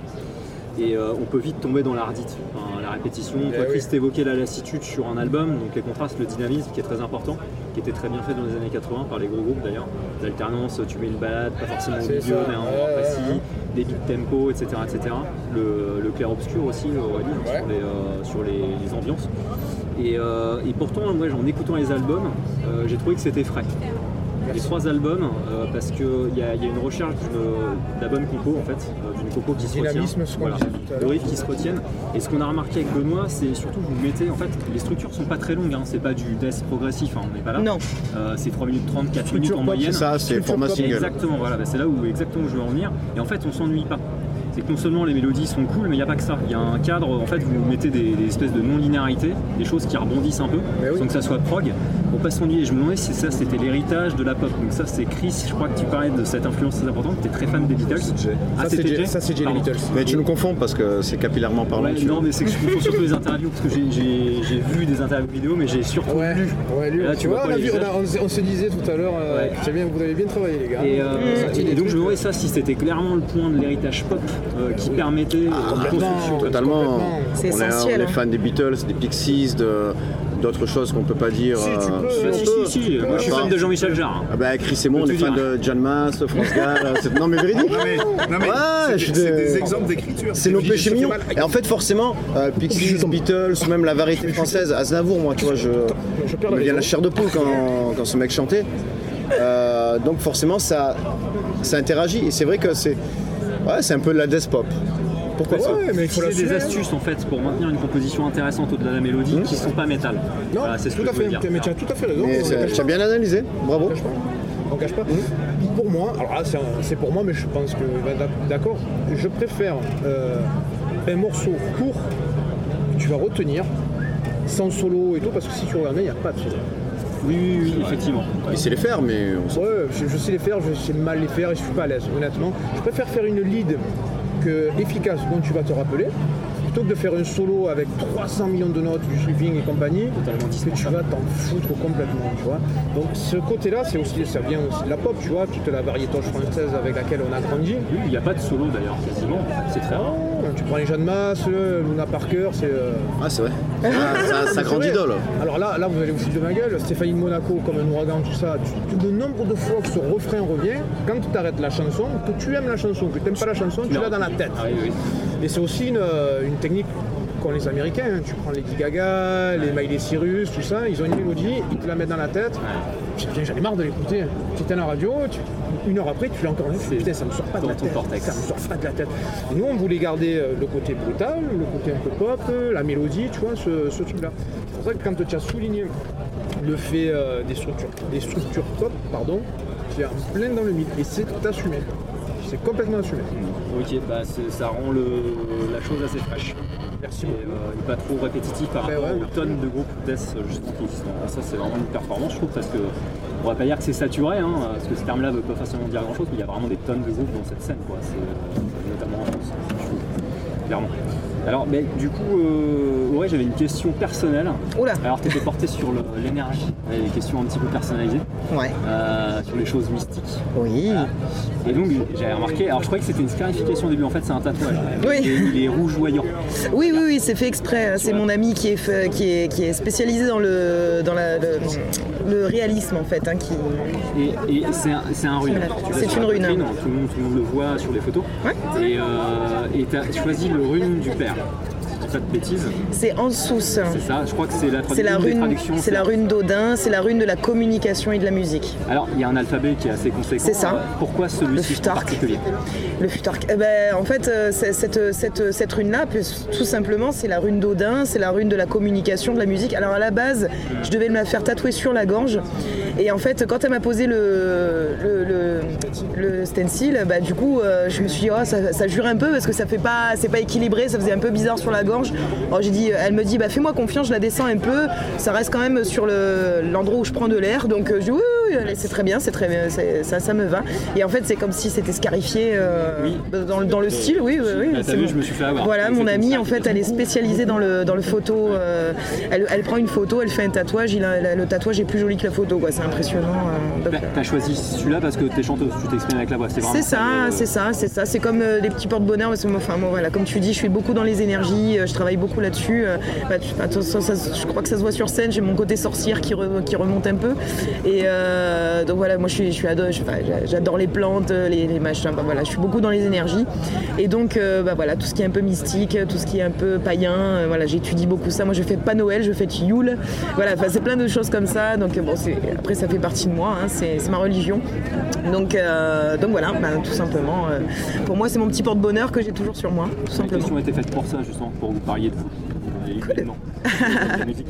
Et alors Butch n'est pas là, le batteur, donc il ira se faire foutre pour la question qu'on avait. On va quand même la poser, vous allez peut-être répondre à sa place. À Benoît, tu peux peut-être parler de ça parce que c'est vraiment le son. Tu sais, on évoquait ce son assez organique et pas de death mellow là, carré. Ouais, c'est une question technique batterie en fait. Alors j'ai ouï dire que Butch avait une batterie de luthier, quelque chose comme ça. Oui, voilà. Il l'avait, et là il vient de signer un contrat avec une nouvelle marque. D'accord. Ça va être annoncé ce soir. Ok. Est-ce que c'est cette batterie-là qui a été enregistrée ou c'est la Varus de... Non, c'est pas la Varus. Non. C'était sa batterie de luthier. Okay. Il s'était fait faire aussi une caisse claire sur mesure. Ouais. Et puis le travail de Seb, et la frappe de Butch parce qu'il frappe très fort, il frappe à 120 dB, franchement il nous fracasse les oreilles. C'est pénible. Mais après ça joue dans le son, une frappe sèche, efficace, donc ça fait le truc, le travail de Sébastien Camille bien sûr, et c'est ce qui rend ce côté organique que tu définissais. Nous on dit boisé, boisé, c'est vrai. On l'a trouvé particulièrement réussi, c'est-à-dire que tout l'enjeu aujourd'hui c'est d'avoir des batteries ultra précises, parce que je crois que c'est un standard. Mais il sonne pas comme une machine. Et il a un son, ce qu'on appelle, moi que je dis boisé, et je voulais savoir si c'était la batterie de luthier. Donc tu m'as répondu, c'est celle-là qui a été enregistrée sur le dernier album. Alors très sincèrement, bien sûr la source a son mot à dire, mais c'est un gros travail de Sébastien Camille, des studios de Art Music, qui a bossé là-dessus. On y a passé du temps parce que moi quand je vais en studio ça dure un mois et demi.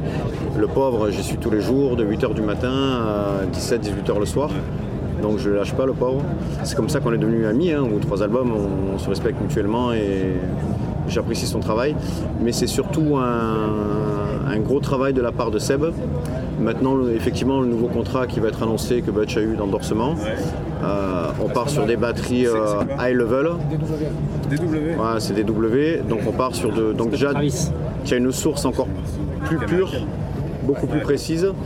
Et plus le travail du futur ingé son, ça va le faire. Effectivement, on continue dans l'exercice de l'alignement des planètes là. Parce que pour le coup, être endorsé par des W, C'est un truc de fou. C'est la Rolls. Smart, quoi. Ouais, c'est un peu la Rolls. Ouais. C'est vrai, je te l'accorde. Du coup, pour continuer sur Butch, comme ça lui fait une dédicace quand il écoutera. Moi, j'ai l'impression qu'il n'est pas fasciné. Alors, justement, la question elle est là. Par les batteurs de death mellow, il y a eu cette tendance quand même très froide, très informatique. Il est très testament. Très trash. Je me demandais si c'était son jeu naturel d'être dans quelque chose d'assez organique. Effectivement, là tu parles de testament, on peut parler de Dave Lombardo aussi, qui est jamais tout le temps. Non mais si tu lui dis Dave Lombardo à Butch, il est fan absolu. C'est bien, c'est un autre truc qui tranche par rapport aux batteries qu'on a dans le genre death mellow qui me pose problème. Moi je sais que Jack Verberon était placé, il est toujours dans Megadeth. Je trouve que ça ne va pas avec. C'est un excellent batteur.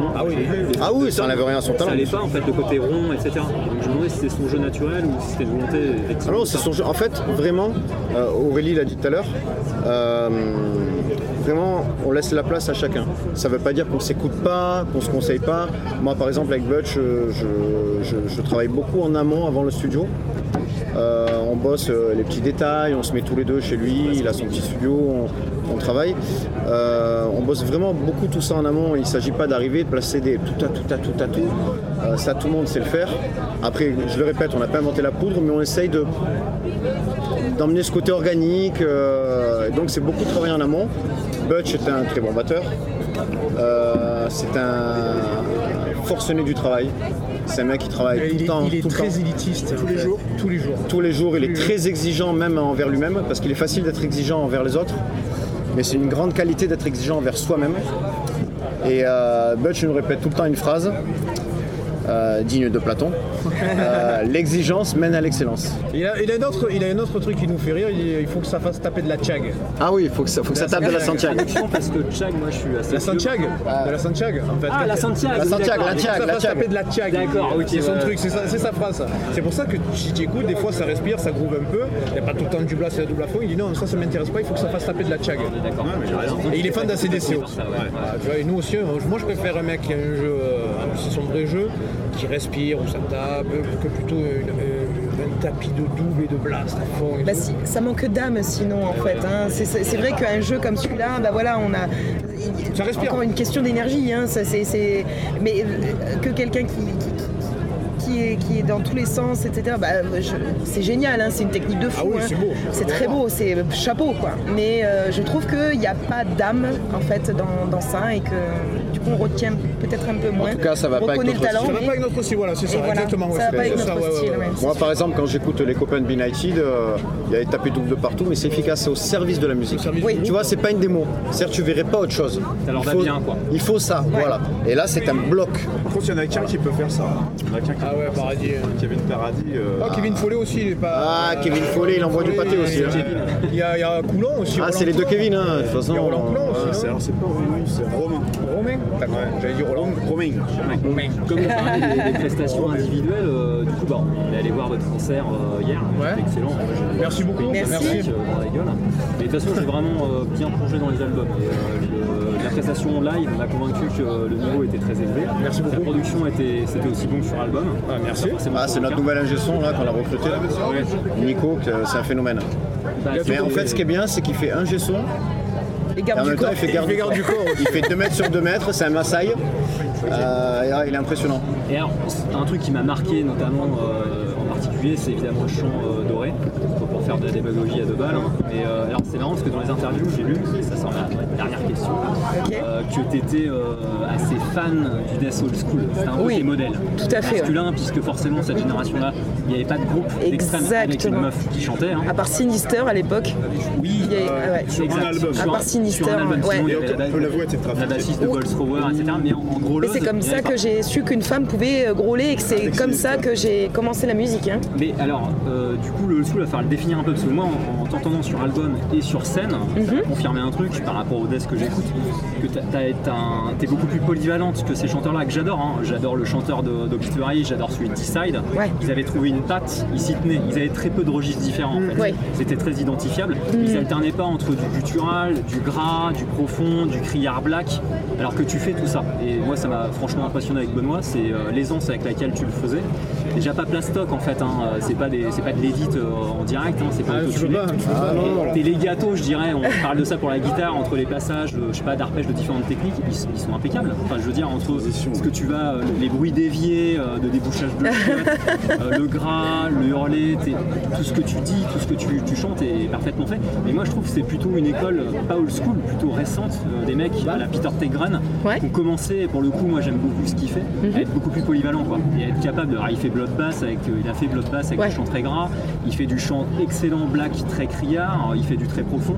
Et donc, je trouve que c'était plutôt pas old school par rapport à ce chant. C'est pas faux, mais encore une fois, je pense que c'est ta réponse qui m'intéresse. Hein, en fait, oui, c'est ça. Mais moi, ça m'intéresse. En fait, justement, je me dis, on est capable de travailler. Enfin, la voix, c'est un instrument. On est capable de travailler plusieurs voix. À partir du moment où tu travailles pour enchaîner différentes façons. Parce que, encore une fois, comme les façons comme je les écris, en fait, j'ai envie de les vivre. Et comme la façon dont je les vis, en fait, c'est très différent. C'est-à-dire, je vais faire une voix de sorcière sur quelque chose qui sort de quelque chose. Enfin voilà. Et à côté de ça, il y a d'un seul coup l'autre qui prend la parole. Enfin, c'est une sorte de question-réponse en beaucoup plus gras, tu vois.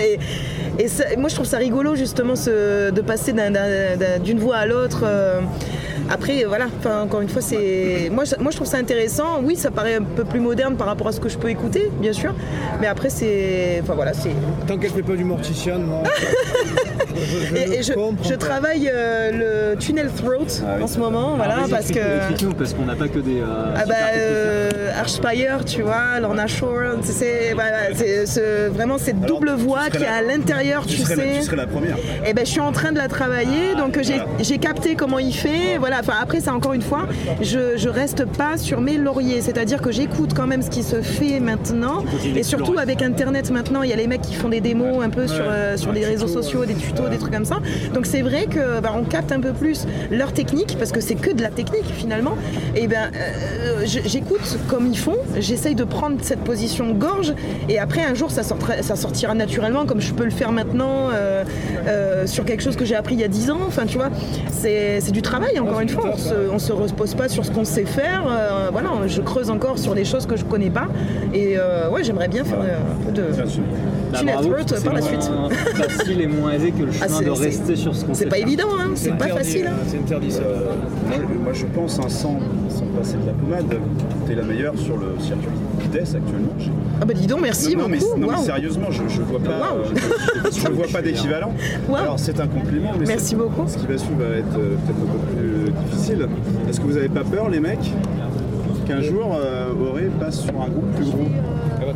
Ah, surtout pas, jamais de la vie en fait. Moi sans AKIAVEL, je ne suis personne. C'est mes frères, c'est comme ça en fait.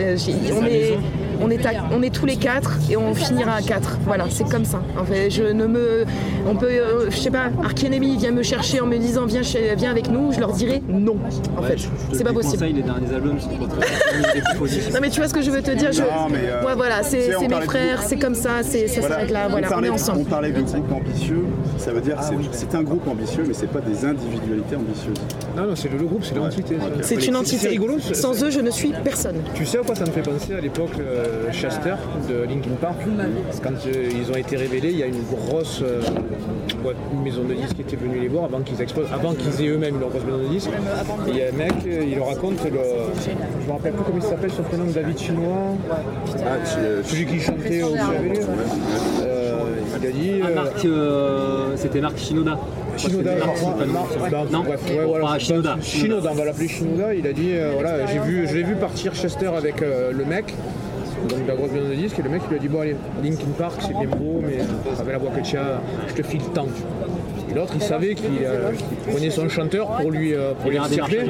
Il est revenu, il a dit bon alors, il a dit j'ai dit d'aller se faire enculer. C'est ma copine. Et là, il a dit là, j'ai compris qu'on était une famille. C'est pas pour rien le niveau qu'ils ont atteint. Et voilà, tu as vu d'un coup comme ça fait. Si tu commences à partir à droite, à gauche, à céder à la tentation de l'argent, de la gloire et compagnie. C'est pas une très bonne motivation. Non. Pas bon. Généralement, ça se termine pas bien. C'est exactement ce que j'allais te dire. Et là, c'est trop aligné en fait. On a quelque chose, on est vraiment sur une osmose entre nous. Tout est aligné, tout s'aligne, tout grandit, tout voilà. Et les aventures et les mésaventures qu'on peut vivre justement, on a vécu ensemble des situations même très personnelles où on s'est beaucoup soutenus les uns les autres. Et franchement, rien que ça vaut tout l'or du monde en fait. Les familles, c'est pas que quand tout va bien. Voilà. C'est exactement ça. C'est ça. Surtout quand ça va mal. Surtout quand ça va mal, il faut rester soudés. Enfin voilà, c'est tous les quatre ou rien en fait. On est vraiment. C'est une entité, c'est une famille, c'est une entité. Voilà. Alors avec ses qualités, ses défauts. Hormis moi, les autres ne sont pas parfaits, bien sûr. Mais personne. Non, mais plaisanterie mis à part, oui, on a tous nos qualités, nos défauts. En fait, c'est ce qui crée le truc. Et puis, bon, effectivement, on a eu nos moments personnels où tout le monde est là. Tout le monde se soutient. Et hormis ça, tout le monde s'écoute, tout le monde se respecte. Et le respect est mutuel. Et quand le respect est mutuel, tu peux aller n'importe où. On va aller au bout du monde. On va faire tout ce qu'on peut pour aller le plus loin possible. Vraiment, ça peut paraître très prétentieux, mais on bosse vraiment pour aller le plus loin possible. Et bah voilà, on va s'arrêter là. Et on peut faire un petit truc ludique. Ah bah Benoît, ouais, vas-y, désolé. Ouais, juste pour finir, reste à éprouver quand même la difficile vie en tournée. Bon, je pense pas. Tu sais, on a tellement vécu des trucs. Oui. Après, je m'excuse. Des trucs privés dans le groupe entre nous.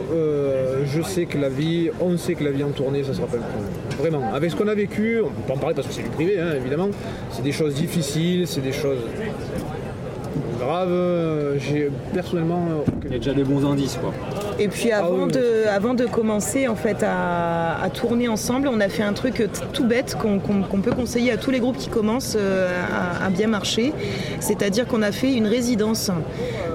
C'est-à-dire on s'est dit tiens, avant de partir pour faire quelques dates, on va louer un endroit où il y a une scène. Tu vis ensemble.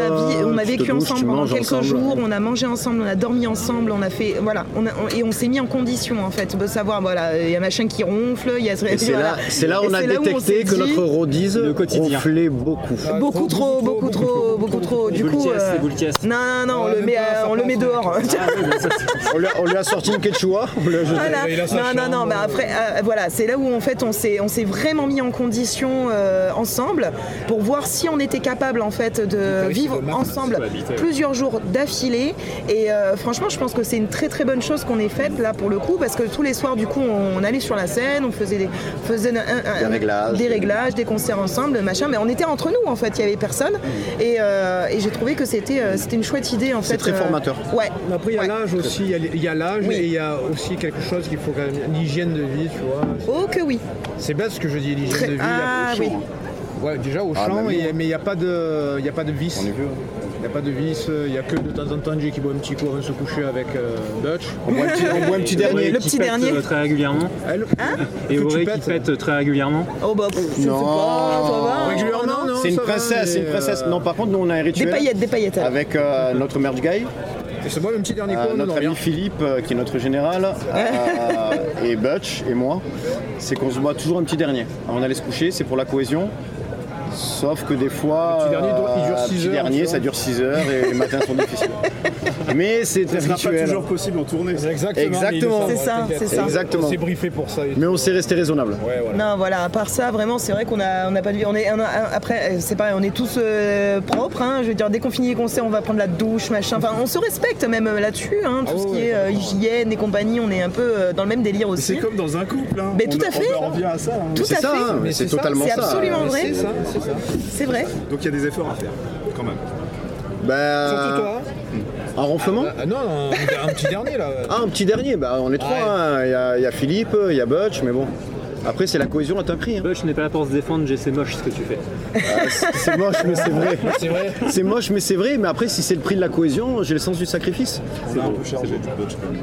C'est vrai qu'on a chargé la botch. Hein. Mais non, mais on va lui faire des gros bisous. Et, on l'embrasse très fort.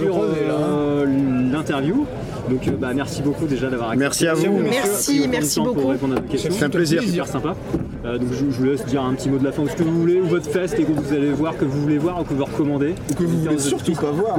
Tiens, encore mieux. Il faut tailler maintenant, c'est la séquence d'enculé. Il faut tailler les groupes qu'il faut surtout pas aller voir. Je peux le faire alors. Vas-y, Jay. Mais c'est passé hier. Alors je suis un gros fan de Motley Crue. Ouais. Mais vraiment, je suis.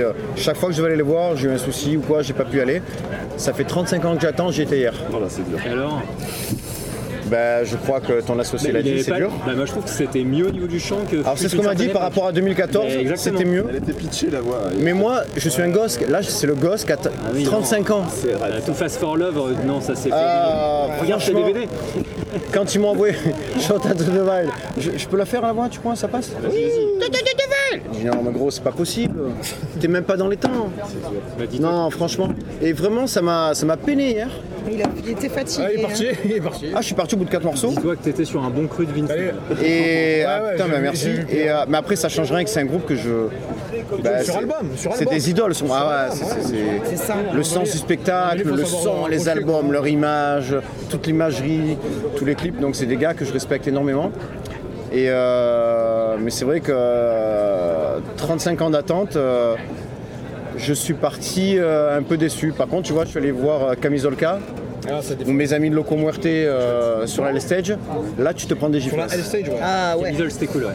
Là, du coup, là tu te prends des giflasses.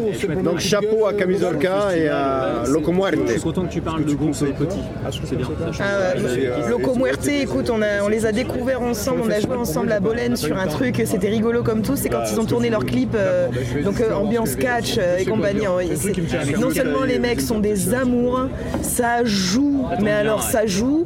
Et ensuite, ils ont le sens de la fête, les mecs, quoi. Enfin, je sais pas, on entend des riffs, on a envie de danser, on a envie de. Mais c'est génial. Et c'est des grands copains maintenant. Enfin voilà, on est toujours super heureux de se voir. Enfin, moi, je suis très très fan de Loco Muerte. Je vous les conseille vraiment vivement. Si vous aimez Loco Muerte. Si tu aimes l'hardcore et tu aimes l'Espagne. Voilà. Et toi, Chris? Alors moi, je me suis permis de discuter avec Benoît. Moi, c'est pas sur le festival lui-même que j'ai des critiques à faire. J'ai des critiques à faire sur les groupes qui sexualisent leurs chanteuses. Ah oui. Ça me débecte, les gars. Donc, si vous êtes français et que vous entendez ce que je dis, ça me débecte ce que vous faites. Voilà. Écoute, ça sera un chouette mot de la fin, je trouve. Je peux laisser un dernier message? Vas-y. Je voudrais féliciter nos amis de Scarline, qui étaient sur la main stage, qui ont joué à 11h et qui ont fait un show extraordinaire. Donc écoutez Scarline aussi également. C'est des amis à nous et ça déboîte, ils étaient sur la main stage et ils ont fait un super truc. Et oui, c'est Sharp Music aussi. Par dire sexualisé, j'entends vraiment quand la fille c'est une espèce de morceau de viande. Il y a une différence entre vulgaire et sexy. Quand une femme veut être sexy, qu'elle l'assume, elle qui l'a décidé. Tout à fait, il n'y a aucun problème. Mais même, je parle du côté artistique, que ça soit la femme de elle-même qui le fait, ou des mecs qui disent vas-y tu devrais montrer tes nichons parce que ça rapporte plus de vues. Ce qui est vrai, ça me plaît pas. Voilà, c'est quelque chose qui ça me dérange même pour te dire honnêtement. Donc la différence entre sexy et vulgaire, elle est mince. Mais même les hommes peuvent être sexy sur scène, viril. Il n'y a pas de, tu vois, autant l'un pour l'autre, c'est quelque chose qui me. C'était le message de la fin, bravo Chris. Ouais, c'est-à-dire que, en ce qui me concerne en tout cas dans ma place dans AKIAVEL, c'est ça, hein, je suis à égalité. Il n'y a pas d'équivoque. Hein, c'est pas parce que je suis une nana qu'on me met un certain. Elle se fait engueuler comme un homme. Je me fais engueuler pareil. Hein. Après, si je puis me permettre une petite vulgarité, elle pose ses couilles comme un homme aussi. Oh, bah dis donc. Je le prends comme un compliment. Hein, ça c'est mon frangin. Ça. Merci à tous, c'était un plaisir. Merci les amis, merci l'Alsace. On partagera le c'est le bordel quand ça sera En tout cas, c'est formidable. Merci pour ce moment partagé avec vous. Et j'espère qu'on se recroise en tout cas par la suite. Merci, c'était super intéressant. Bonne continuation les gars, merci infiniment. Merci. Bonne continuation. Salut Chris. Merci à tous ceux qui nous écoutent. C'était top. Salut les amis, et à très bientôt. C'est fini.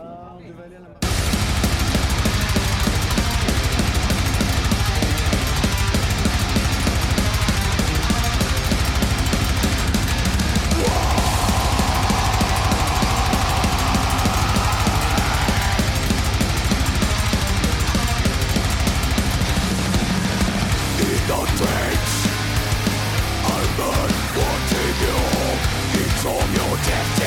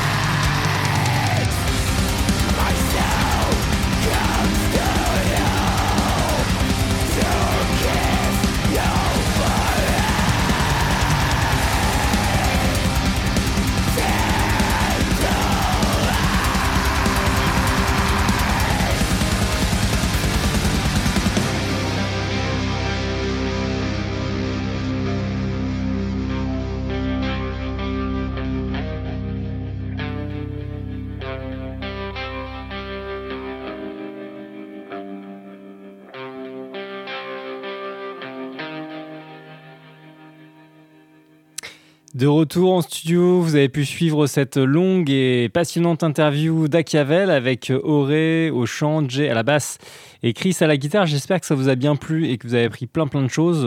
Il y a vraiment pas mal de thèmes qui ont été balayés. Musicaux, techniques et puis au niveau des paroles, des concepts aussi. Je remercie encore hyper chaleureusement tout le groupe pour sa gentillesse et son accessibilité. Et puis bien évidemment, ce que je n'ai peut-être pas fait en intro, mon compère Bon qui a été excellent. Excellente lame aussi, double lame. Hein. Il y avait des questions qui émanaient de lui et des miennes aussi. Donc ça s'est bien complété tout ça. Merci beaucoup à lui. Ça a permis d'élever le niveau de cette interview. Je pense qu'elle est vraiment très très qualitative et le groupe avait l'air d'être d'accord, donc c'est cool, ça fait bien plaisir d'avoir été reçu de telle manière par AKIAVEL, qui est courtisé par pas mal de médias évidemment, mais qui répond tout aussi chaleureusement et gentiment à des minuscules médias comme Killer on Mulhouse, donc c'est vraiment cool. Un gros bisous à eux, gros câlin, et puis vous avez eu le droit en outro de l'interview à un extrait du dernier album, Veni Vidi Vici. J'insiste sur la prononciation du que, qui et pas de chi, puisque c'est du latin et pas de l'italien. 3V, donc sorti en 2022, dernier album du groupe, très très bon, aussi bon que les deux précédents. C'était le titre très groovy Souls of War. L'une des meilleures compos de l'album, mais il n'y a rien acheté, très très honnêtement. Et puis là, on va se plonger, donc, comme je vous l'avais dit en intro de l'émission, dans une spéciale Girl Power. Alors, c'est pas du total Girl Power, puisque les groupes que je vais diffuser sont pas tous constitués que de nanas. Mais il y a un début, il y a un mélange. En tout cas, il y a au moins une nana qui officie dans le groupe et qu'on entend chanter. Au minimum, il y a aussi des chanteuses guitaristes. Et puis, il y a des combos qui sont intégralement constitués de nanas, comme c'est le cas de Grandma's Ashes, qui est un groupe parisien, donc français, tout récent, avec trois filles dans le groupe qui se partagent tous les postes musicaux. Elles font tout elles-mêmes. C'est vraiment très très bien. C'est plutôt dans une veine rock, hard rock, mais c'est vachement chouette. Il y a des influences très sympas dedans. Des côtés aussi folk acoustiques qui sont vraiment cool. Bref, c'est assez varié, donc c'est pas trop ennuyeux du tout, loin de là. Et là, on va se lancer une petite session avec Skinned qui passait, donc aussi le point commun, c'est que tous ces groupes-là étaient à l'affiche du Hellfest 2023. Skinned, donc, qui est un groupe assez particulier, composé de 2 personnes en vrai. Donc une chanteuse, c'est australien, qui se fait appeler Skin, comme le nom du projet, avec Phaser, qui est lui multi-instrumentiste, qui s'occupe de tout le reste, on va dire, musicalement. Ils sont catégorisés dans le genre du true crime music, donc qui est un style, un genre, donc c'est pas que musical d'ailleurs, qui parle des coupables et victimes de vrais crimes. Donc voilà, c'est pas des choses inventées, romancées. Là-bas, c'est des faits divers sordides, réels, avec les vrais noms des personnes. Donc le groupe a déjà parlé de la tuerie de Columbine au lycée, de Conrad Roy, qui était un gamin dont le suicide avait été encouragé par sa copine, Elisa Lam, une touriste canadienne qui a été retrouvée morte dans une citerne, Gary Heidnick, Armin Reyes, j'arrive pas à prononcer, c'est très compliqué, donc qui est un Allemand qui avait mangé un volontaire, il avait passé une annonce en Allemagne. Bref, il y a eu un featuring de Jonathan Davis qui est fasciné aussi par ces faits divers sanglants. Voilà, il est fan de tout ça, donc c'était logique qu'il fasse un featuring. Donc le groupe doit être spectaculaire sur scène, j'imagine. Moi, je n'ai pas vu la performance, j'ai découvert sur le tard, là, du coup, en préparant l'émission spéciale Girl Power. Il y a eu 2 EP, 8 singles, donc pas beaucoup pas d'album du tout. Et on poursuivra avec Storm, donc un classique du hard rock avec des accointances quand même heavy metal. Elle n'est pas fan de Rob Alpha et de Judas Priest pour rien. D'ailleurs, Storm a sorti un paquet de reprises sur ses 3 albums ou 3 EP de reprises. Ça a été formé en 97 aux États-Unis par Elizabeth L, Lizzie L, avec son frère Araya. Arege, je ne sais pas comment ça se prononce non plus, L à la batterie, Joe Tinger et Josh Smith. Il y a eu 5 albums studio, un disque d'or et un disque de platine aux États-Unis. C'est quand même, par les temps qui courent, après 2000, c'est quand même une belle performance. Bon, depuis, ça a plongé comme tout le monde, hein, ça vend plus. Et puis, voilà, je vais vous laisser écouter ces 2 titres qui sont complètement à l'opposé l'un de l'autre. Hein. Il y aura une espèce de froideur, hein, toute mécanique, qui est très, très machine de Skin, hein, qui est du rock électro, suivi par du hard rock vachement plus chaleureux, organique, vachement plus Marshall, plus à l'ancienne.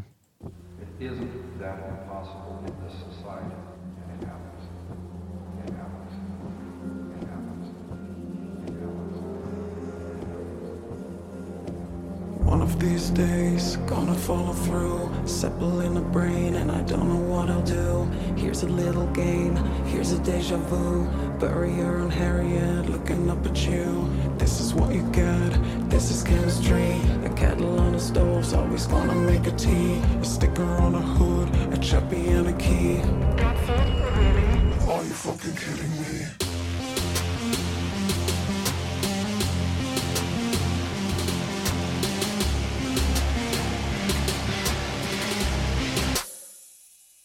I can't stop. A little isn't enough. It's like drugs. A little isn't enough. You want more and more and more. You want more and more and more.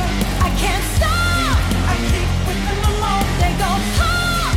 I keep whipping them off. You want more and more and more. You want more and more and more. Eeny, miny, moe, can't watch him grow. Chicken or the egg, or I guess it's kinda slow. What about the kitten that I buried in the yard? Should've seen it coming, should've known it from the start. Ship me out of granny like a leopard to the sea. I'm a double whammy and I'm gonna make it free. Better take a test, better wait and see.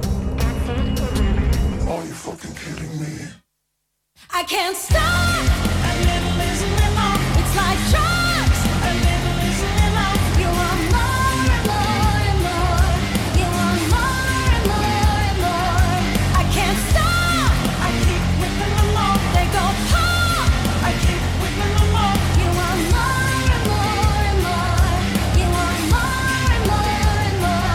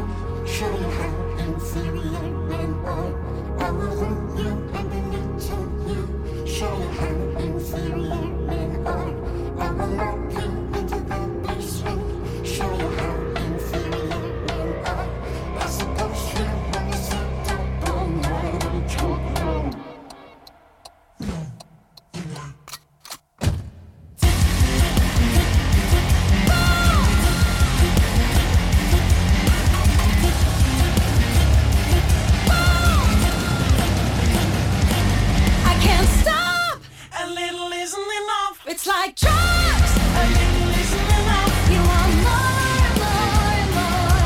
You want more and more and more. I can't stop. I keep whipping them off. They go pop.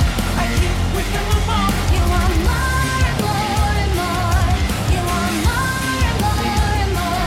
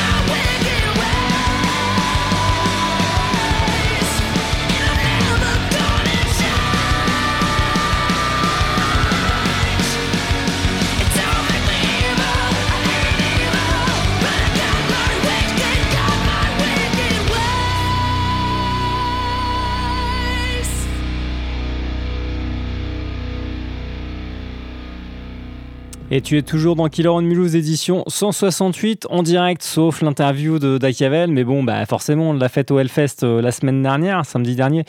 Donc il fallait bien que ça soit un léger différé. T'en as eu pour ton argent, hein, elle a duré plus d'1h15, mais une interview pleine. Il y a eu là 2 morceaux avec des filles dans les rangs des groupes. Il y a eu Skinned avec le titre Edmund Kemper. Sorti en single en 2023, c'est très récent. Et puis Storm que tu viens d'entendre avec le titre Wicked Ways, l'un des meilleurs du dernier album du groupe Back from the Dead. Alors ce groupe-là était formé donc, par un frère et une sœur, enfin surtout une sœur, qui avait amené son frangin dans le groupe pour le poste de batterie, mais c'est elle la leaduse, hein, très clairement, donc chanteuse-guitariste. Il y a eu déjà 5 albums studio depuis la formation en 97. Et puis voilà, hein, j'avais déjà présenté le groupe de toute façon. On va poursuivre notre exploration du Girl Power au Hellfest 2023 qui est très très faible, hein. D'ailleurs je vous le dis tout de suite, j'avais récupéré la stat que je n'ai pas réussi à retrouver avant de préparer l'émission, mais que j'avais vu il y a très peu de temps, hein, donc je suis quasi sûr de mon coup. Il n'y a que 25 artistes femmes qui ont joué au Hellfest sur plus de 700 artistes au total. Faites le calcul du ratio, on est un ratio de merde, hein, très très en dessous de 10%. Évidemment, c'est pas le nombre de groupes. On a compté le nombre de musiciens, chanteurs, guitaristes, bassistes, batterie, claviéristes, etc. Donc il y a eu 25 présences féminines en tout sur les 730 musiciens qu'a compté le festival sur les 6 scènes, en comptant aussi la off-stage au Leclerc, la L-City. C'est ridicule. Donc là, j'ai condensé une moitié, presque une moitié, je dirais, des femmes, qui a eu, sans doute une moitié d'ailleurs, parce que Grandmass et Cheese, c'est un trio entièrement féminin. Donc déjà, il y en a 3 d'un coup. Donc une moitié. C'est assez ridicule. J'espère que ça va s'étoffer au fur et à mesure des éditions pour les suivantes quand même. Parce que là, les groupes étaient de grande qualité dans des styles très divers. Donc c'est très très cool. Storm, c'est quand même, à côté des Def Leppard et compagnie, ça ne fait pas tâche. Je vous dirais même plus que c'est même un peu mieux. Il y a plus de pêche, il y a plus d'envie, etc. etc. C'est moins robotique, qu'on aime ou qu'on n'aime pas le hard rock. En tout cas, ça prend un peu plus au trip, je trouve. Ça sonne moins bureau, quoi. Voilà. Et puis vous allez voir que là, ce qui va suivre en intro très très belle d'ailleurs, par le groupe Grandmass et Schist, qui est tout récent, un groupe de la région parisienne, enfin de Paris, formé en 2017, donc beaucoup plus récent, hein, par Eva, Myriam et puis Edith. Il y a eu un premier morceau en 2020, donc c'est tout rapide cette affaire, puis un EP en 2021, et là donc un LP dont j'ai extrait cette intro, plus un deuxième titre qui s'appelle Spring Harvest, qui est très très beau. L'album s'appelle This Too Shall Pass, donc il est sorti en 2023, et je le ferai suivre par la pionnière, par la marraine de ce mouvement Girl Power, les groupes front-women, dans, on va dire, le trash, l'extrême, évidemment. Il y a eu des chanteuses et des groupes de hard rock et de heavy metal avant Limosis, pour ne pas les citer, mais c'est la première qui a commencé à grôler ou à avoir du chant agressif dans un groupe. C'est la seule d'ailleurs membre qui a traversé toutes les époques de Limosis, groupe culte s'il en est, qui a été fondé en 80 en Allemagne, 13 albums studio, Sabina Claesson donc au chant, seul membre d'origine, comme je le disais. Très très belle pochette de Gyula Avansak, je ne sais pas comment ça se prononce, qui est originaire de Hongrie, qui a illustré énormément de groupes de heavy metal, de trash et aussi un petit peu dans l'extrême, dans le black. Je vais citer quelques-uns: Annihilator, Accept, Angelus Apatrida, Burning Witches, Destruction, Ensiferum, Gravedigger, Nightingale, Seer Bliss pour le black metal, justement, Sirenia, Stratovarius, Tyr. Vous avez forcément vu ces pochettes, sont très très précises. On a presque l'impression que c'est fait par informatique. En fait, ce n'est pas le cas. En tout cas, il dessine toujours des croquis préparatoires, mais je pense qu'en l'occurrence, elles sont encore manuelles. Il y a un côté assez moderne, mais je trouve que c'est vraiment très très réussi. Un style qui est inimitable, je trouve. En tout cas, c'est d'excellente facture. L'album, pour être sincère avec vous, là pour le le coup, n'est pas génial. Clairement, c'est du moyen. Il y a quand même des bons titres dessus, faut pas déconner. D'ailleurs, j'en ai retenu un bon, puis c'est un bel hommage qu'on pouvait lui rendre. La boucle est bouclée. Cette édition spéciale Girls, comme diraient les Motley Crue, se devait de l'inclure, Sabina Clason, pour tout ce qu'elle a apporté, ce qu'elle a fait à la cause. Voilà, la pionnière dans ce genre extrême au niveau vocal. On s'écoute ces deux morceaux et demi, et puis on se retrouve après. Meet me in the blooming fields. It's spring, harvest, end of the season. If the rain is warm, I won't decline your wide open arms. Seul désir.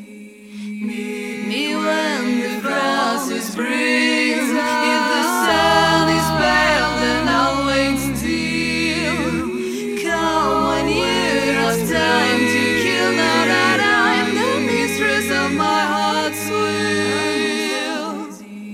Take my hand, take my hand. I'll show you plenty of games to play. Carried away by my desires, throw my reason into the fire. My darling, just keep one thing in mind. I'm never yours, I belong to no one. Impetuous, I follow my heart's will. I'm seul désir.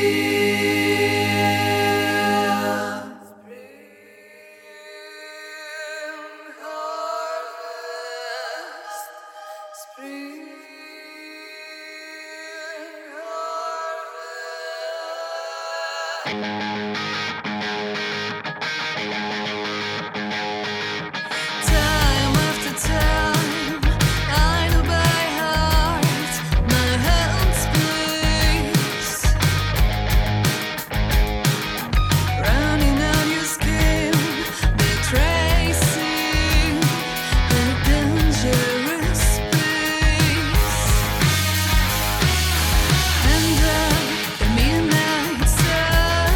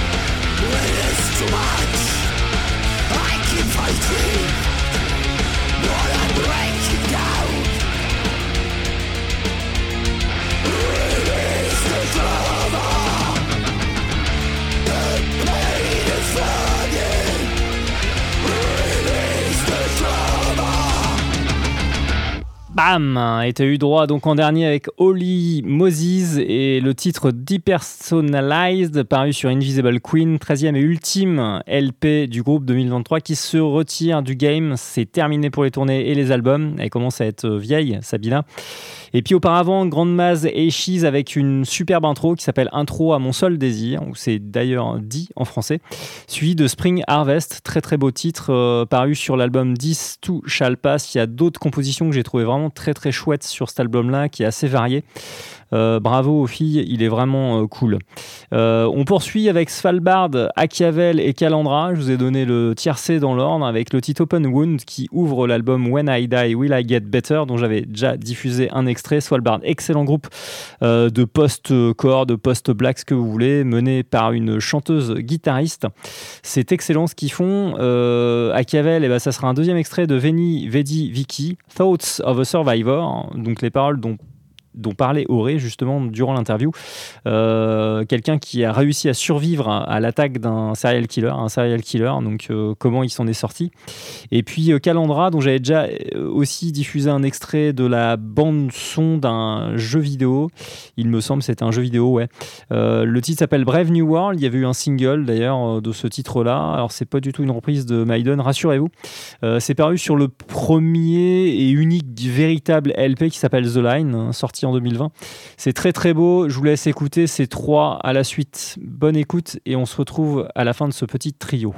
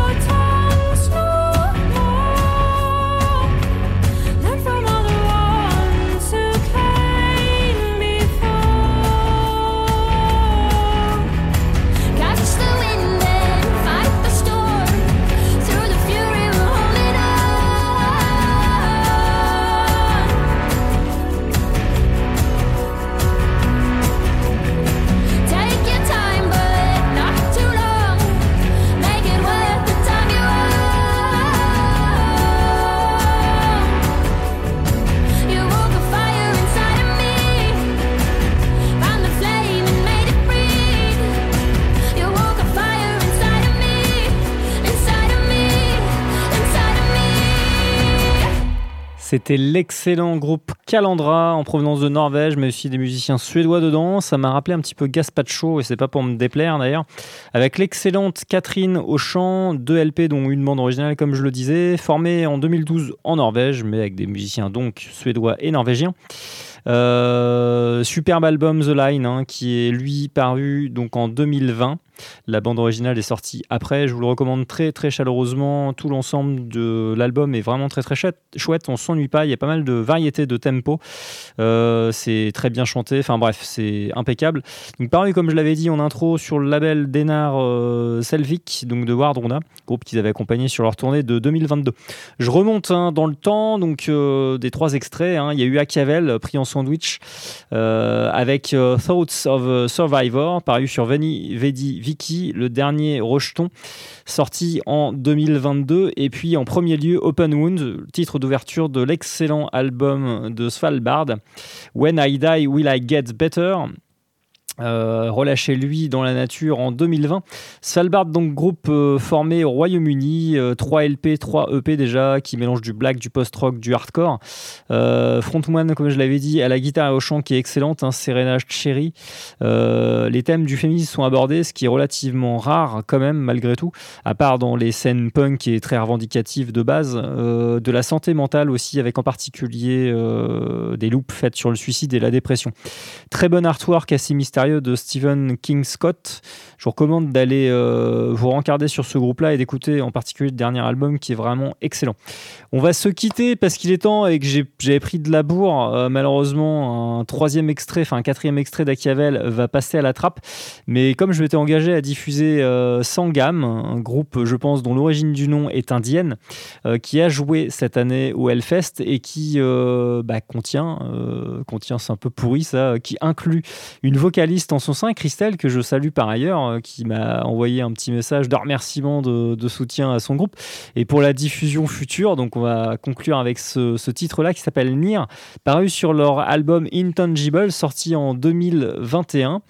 Formation très récente, puisque ça a été formé, en tout cas la première chose, le premier morceau ou le premier EP paru, titre est sorti en 2020. C'est un groupe de la région Provence-Alpes-Côte d'Azur, comme nos amis d'AKIAVEL, mis à part Butch, qui n'est pas du tout du sud. Benoît, j'espère que tu auras retenu. Je vous souhaite une bonne nuit. J'espère que ce programme Girl Power Hellfest 2023 et AKIAVEL spécial vous a beaucoup plu. En tout cas, on a pris beaucoup de plaisir avec Benoît à interviewer ces crèmes de la scène qui sont aussi professionnels que gentils. Bonne nuit et rendez-vous la semaine prochaine pour une autre interview exclusive réalisée en direct du site du Hellfest.